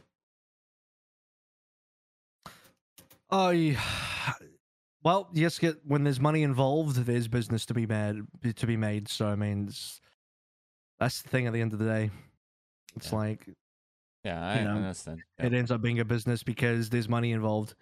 So sure, that's how it is. That's why I wouldn't mind if it was an expensive hobby as well for billionaires, but dude, like there's only so many Tuckers that exist in the world. in WoW Arena, we had like these. We had a bunch of billionaires in there. Like either it was like some crown prince or like some actual billionaire that liked WoW Arena, and he just paid out they just paid out the wazoo for some of these WoW players to just play 5v5 with them, and they weren't even bad, dude. Like people would just have their entire college existence paid for just playing with like some billionaires. Some pretty public ones as well. I'm not sure if that was ever made public, but definitely also people you would recognize as big streamers, right? And like, why are you not attracting these guys? Just some play money, throw it down mid and just like make some fun teams. I don't know, have some fun with it. Which of the two of you earlier? I think it was Haverl that like mentioned like the too hard. That checks off the too hard box. Like it's too hard to manage a team. I don't want to, put your mind in that kind of person's like empathize with them for a moment, where it's just like, why don't I just like go into their DMs and just ask them to play? I don't want to have to like go through this grandiose process of trying to apply. And it's like, yeah, no, it makes perfect sense why they wouldn't want to be like in that space, right? It's stressful. Fuck that. Yeah. I'll pay somebody to do that in a better market. Is there a world where any of these players have a future? Dalton, Linksit, Teru, Fried, Changsick, Fire, Rolf. Maybe Fire. Maybe. I think he's likely to retire. Rolf definitely is a retired waiting to happen. Bless his heart. Dalton, maybe. It's kind of just fringe choices that I'd probably just take a rookie for. I'm going to be honest. Yeah. By the way, usually I'd say, man, it's quite weird for players to want to retire right on the precipice of a new game releasing. But then I remember that, like, well, they're not going to get access to that game anyway, so it's not like they can play and grind it to try and get on a team. Yeah. So yeah, try again next year. I guess they can't. I guess retirement does make a lot more sense. Yeah, doesn't it? I don't know. How nuts would it be for players to just like stick around OWL, actually like not care too much about the competitive aspect, but just be stuck around so they get a close beta key? That's like the most cynical take I think I've heard. To then do what with it? Like play the game. Or try and transition. What, no, just because you like playing the game, yeah. So playing for the lols then, okay. Bro, like Libero, billionaire, crypto billionaire Libero just coming back, running it back for an OWL Overwatch 2 beta key. Why not? What's up, Valiant? You need a player? Let's go. Why not? Let's see what this game's about. He just buys a team for himself, signs himself as a player, and then just to get a beta key. Man. That would be hilarious. So there's obviously a lot of teams that we didn't talk about. Speaking of Libero, obviously, you know, we didn't end up talking about New York or any of that. We talked about that plenty last week, though. Nothing's really changed there. Jonak's probably rumored not to come back. We didn't really end up talking about any of the Joe teams. Okay, Hangzhou have held on to 3 tank players, but that was information that we had last week as well. Still a baffling decision. And overall, I don't know that there was anything else that was super interesting from the contract stuff. Justice revealing that they have also declined Bebe's options, so both closer and Bebe had options declined. Closer retiring anyway. Tuba's decline. Assassin Decay, Jerry Fury Mag are all there, so they've actually got 5 players retained, which I think we already talked about. Shanghai, we haven't talked about last week or this week. I don't know that there's just much there. Like, they're retaining their championship roster, and that's it. They're getting rid of Develop because they feel like they don't need a 4th DPS. Super understandable. I think that's a reasonable thing to do. 3 supports, which includes double flex supports, 1 main support. Again, super smart thing to do. Very likely to be a double flex support meta. Keeping Molly makes sense here. Keeping Fate and Void, a smart, safe thing to do. You don't know what tanks are going to pop off. Flitter Lip, who are you? You got a lot of options there for DPSs. Like, this is, if I am a GM that has plenty of money, I might not be like mega rich, but I have like good enough money to throw around. This is it. Keeping 8 players on Shanghai is absolutely perfect. 3 DPS, 2 tank, 3 supports. You could not ask for a more perfectly supported roster than that. So I guess there's just nothing else to add for Shanghai except that, like, good job, Moon. You held on to your championship roster, and go you good thing. Right? Yeah, like, Much. the one thing that's so weird is who are you? Like, this guy. You mean Overwatch League champion? Who are you? I'm sorry. Yeah, also Apex Season 3 champion, who are you? That's, you're goddamn right, he is. Yo, I don't understand. Like, this guy must have crazy intangibles. Maybe, like, when he smashes his desk in Rage, he has a great beat that keeps the troops rolling or some stuff. Like, I don't know what's going on. He does a sound barrier off the back of it. I don't, like, yeah, of course there must be. Player. Like, first, you know, you had Lunatic High, the classic Lunatic High Season 3 benching of Who Are You? No. And, like, sure, now it's definitely a different reason because now you've just Flitter and Lip are too good to have anyone else play. Yeah. The option is there. I actually don't mind this because I'm gonna be real with you. Could Shanghai get someone like Proper? It's not impossible. Yeah. But I think if I'm Proper, I don't know that I want to join a team to be bench for Flitter and Lip. I think I would only join this team if I'm Proper to bench one of those 2 players, but it's probably not going to happen. What Shanghai need is a dedicated bench player who can play projectile, can flex around, and maybe fill the outskirts and fill a couple of different bits and pieces for very specific metas. Moon doesn't need a 3rd DPS, by the way. I think Flitter and Lip can just do it all. But if you want to be super safe about it, and you want a career bench player, well, you might just be your legitimate career bench player. But so, why not, like, get someone from Team CC, like Innovation or something?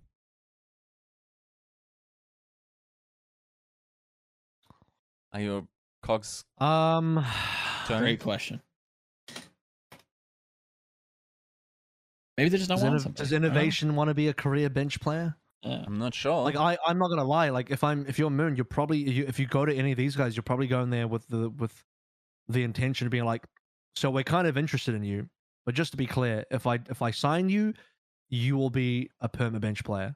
Sure, but like, just to be clear, Innovation is also 22, dude. Like, this guy is basically a grandpa.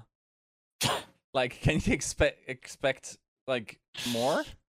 A grandpa calling a grandpa a dinosaur. Would you? But is Who Are You maybe a better player? That's the thing. Like, Innovation, what does Innovation bring hero pool wise? A Tracer and a Sombra, both covered comfortably by Flitter and Lip. What else does he play? Mei, not important enough for no one's a Mei specialist. Get out of here. What else? There's not much else there. Oh, You start getting pretty bad after that. Who are you? At least has that like Genji and Pharah and stuff that he's known for, and the Doomfist that he can play. Right? He's got a couple of pieces there that maybe Flitter and Lip don't actually do super well. Well, minus the Pharah, we know Flitter's Pharah is phenomenal. I haven't seen Flitter's Genji in a hot minute, so can't speak on that one. Yeah, it was also pretty sweet back in the day. I guess Lip can play the Doomfist, but he's not like super well known for it. That's a really hard special aspect. I don't see a lot of career bench players out there that could fulfill the role that Huayu's fulfilling. I think he's actually kind of perfect for the role in a way. That's where the crypto genius mastermind rich billionaire libero comes in. Unironically, I think that he's one of those players that I think could maybe take to like some of the new heroes. Not even playing the game. You're talking about someone that's the type of player. Unfortunately, a career bench player still needs to grind the game. A career bench player is not some guy that sits there, collects a paycheck, and then plays Valorant. Correct. You have to still be good enough that if required and a Doom meta shows up, Huayu comes and he pounds on that hero. That's what's required. Yeah. You can't be some dude that just collects a paycheck. So it's a hard role to play. And it's a situation where Moon goes to somebody, you will be a permanent bench player who will probably never get a game time unless Doom is like 100% pick in this meta. Yeah. But you will still be required to hard grind a bunch of different heroes while being a permanent bench player. That's a hard sell. Mm-hmm. And the only real sell after that is like you're on a championship team, but you will never play. Like I don't know. I think a lot of players would not take that deal. Is what I'm saying. Sure. Of course. Yeah, makes perfect sense. They want to win. They want to compete. They want to They want to play. Yeah. You don't sign up to be a pro player and just sit on a bench the whole time. Nobody wants to do that. Nobody. Yeah, we're not developed. Apparently, Huayu does. But that's what I'm saying. Is like, how many more players can you get that can just do that? Yeah. Yeah. So is it really that surprising that they kept Huayu then under that context? No, probably not. Come on. Yeah. Probably not. I think I'm onto something. Yeah. I mean, Boone, call me up if you just want me to sit on a bench for 50k. You can do that. Like, I don't know. Sure, dude. You're good enough, right? You're Sojourn mate over here. It's not like it matters. It's like you won't ever need to like unless they fall sick. Like I don't know. It's just we'll see, I guess. And hopefully the DPS pool is even growing. Like the new heroes coming in, and maybe there's a necessity for a third player, and maybe we're even getting some. I mean, it's not impossible that we're getting like new specialization categories in Overwatch 2. Like not like everyone's saying that Flex is the only DPS that exists anymore, but it's also not impossible that we're going down a 3-prong road or whatever, right? I have a suggestion. Okay. Shanghai should get Ardo back. For real. I'm not lying. Ardo can be, I don't know how comfortable Ardo be with the bench player, but this guy is like still a reasonable player. Covers some heroes that a little bit more specialized maybe. He's a Genji, let's be honest, he's a Genji one trick. So he's kind of like a Huayu, to be honest with you. So maybe they don't need him. Maybe they just keep Huayu then, but I don't know, I'm spitballing. There's not a lot that fills. By the way, one of Fate and Void is going to be benched at any point next year. That's a hard pill to swallow. Ended up turning this into more of a Shanghai segment. We're just kind of like riffing over random teams that we haven't covered yet. And we're basically there. We talked like extensively about Paris last week, so not going to go back there. What else? Gladiators have space exploring free agency. That's simply because his contract expired. It's not because they don't want him. Even Space has expressly said, by the way, that Gladiators do want to sign him again for next year, but because he is legally a free agent, he will explore that as he should and exercise his ability to explore free agency. So, what else? Joe teams are talked about. Mayhem, no developments at all. Dallas Fuel, no developments. So they'll be looking for some hot Korean talent to fill some of the shoes left behind. And that's it. That's, I believe, all the teams. So really, it's just a bit of a goodbye letter now to the retired players of the 2021 season, Oh. which the list, I believe, is Gesture Fusions, Repel, Ripper, Birdring, Bianca, Friday, Mano, Rascal, Toby, say Bjorby, Rascal, Birdring, so Rascal twice, Ripper twice, Toby twice. Okay, there's a bunch of things twice. So Yong, Repel, KSF, Harsha. Harsha obviously a coach, and Yong a coach as well. Yeah. So, those players are so decent amount of those players are going to military service, by the way. So, not too crazy. But that is a lot of players gone. I mean, every year we are going to lose some players. Of course. That's Natural kind of decay of time. a lot of old school Yeah. season 1 players actually gone. I will. I mean, I think it deserves it as well. Both to a career and to a proper send-off standpoint. I think the Gladiators deserve. I think they deserve their own award. Give them an award just for how not only touching that send-off was for Birdring, but like just how well like produced it was.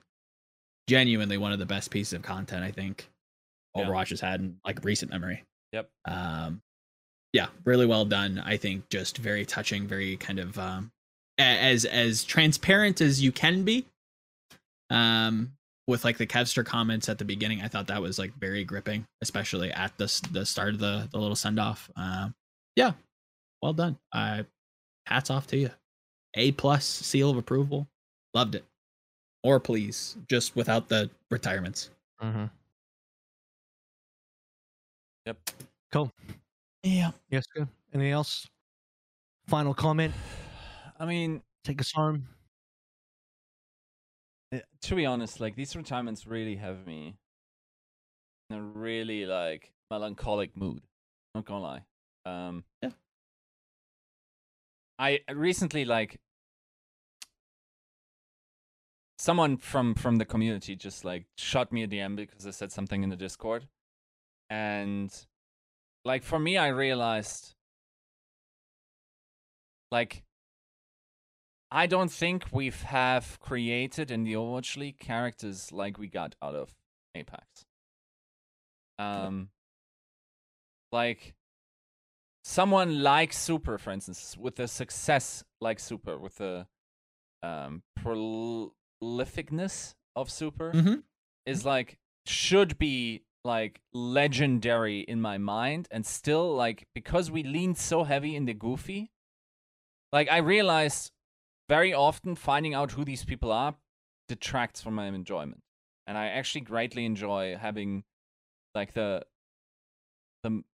like I enjoy the player more, the player profile than the person behind it. And like dispelling that illusion, maybe it's an age thing as well, because like it's almost nothing that a 21-year-old could open his mouth to and not disappoint, it feels like. Especially if you know how much wisdom you're getting fed through the video game tube is probably also very limited. But like it's not just that, it's just like how the stories were built up, and the more we lose of that, like I don't know, like for instance the Apex Season 3 finals, like so much important Overwatch history happened in that final, theoretically speaking. Like the players that are there, like only Void remains. Like all those legends retire now, and it's not even that. Yes, many of them retire because they're not great at the game anymore, but you have a second chance theoretically. And I don't see where we have a breeding ground to create these same amounts of like mythologies around them. I have a real problem with. I understand that you got to follow the bag and the interest, but I feel like because we lean so much into the entertainment, like I get that like comms checks are one of the most important or like well-doing pieces of content. I just wish they weren't, if that makes sense. Of course, you do not have like I care significantly less about Lip, for instance, than I care about Fleta. Because there's a way richer history created through the Apex experience than there is about Lip. Even though, objectively speaking, for the last 2 seasons, they've played about the same level of impressiveness, and I still had about the same level of exposure. Honestly, like, that one sentence slipping already is, like, more than I ever needed, right? Like, I don't know. And I hope we can bring this back for Overwatch 2, and I hope we can create the same epic moments. I just don't see us being able to. I don't know if this game is capable of doing that again. There's a lot of doubts at this point in time, and then I'm sure, like, it all goes in ebbs and flows. And I feel like I'm on a low point of confidence of being able to get that feeling back. Just because of these retirements. It's probably an overreaction as well. But yeah, I'm really, I have a really melancholic feeling about this, and it feels like it's not too far in the future that we will say the last player from the Apex era has retired, and that kind of is pretty sad, because we've simply not had anything of the caliber of Apex storytelling to give us new that new type of the same essence that we've had before. So, well, I guess food for thought based on that, not to completely dive into this, because it could very easily get into another hour-long discussion. Maybe it's an episode we pin for a later date. But I think we battle with the idea that this game is how the stories are told, not the people around it who actually tell the stories, right? I think it's how we frame the game. I think you can take most competitive aspects and create a compelling story for people to kind of latch hold of, and I think that's what's missing. Maybe we get more of that with Overwatch 2. Maybe we get more of the same kind of goofy, cheery, wholesome content, but without much of the individual focus. I think this also battles the idea that the championship skins and the MVP caliber skins are gone because we want to celebrate the teams and not the individuals, right? We're at a weird kind of crossroads and what this game is, again, kind of supposed to be messaged as. So is it the game or is it how we tell it? I don't know. Well, made some good content with the LA Gladiators stuff on the official Overwatch League channel. I don't know if you guys saw that. 3-part series, very well made. Fun fact as well is that it was actually filmed by the LA Gladiators content team. I'm not too sure who actually ended up editing and releasing it. Maybe that was within Overwatch League, but in either case, the ability to tell those stories certainly exists, and a lot more of that will need to happen in future. And the game is always, I think, the Overwatch League itself, in my opinion, has always needed an expansion of available teams and into different regions, and have a real, true multi-region kind of sport. But we're all on a massive dose of hopium for the future of Overwatch and how things go. And we have a long off season to kind of figure that out with the drip feed of Overwatch 2 information, eventually, of which we'll need to dive a little bit deeper into. As soon as we have something more tangible to chew onto, I'm sure we will dive deep into that. But for now, just a big update on where the contract statuses are of different players, because that all got revealed. So that was quite an interesting thing to talk about this week. But next week, who knows? Don't know what exactly is on the cards just yet, or what news there will be. Leave us some suggestions down below in the comments if you have some good ideas of what kind of content you would like to see. That will otherwise do it for episode 196. 4 away now from the big old 200. So get your balls shaved. Shout outs to Manscaped. And we'll see you for 197 next week.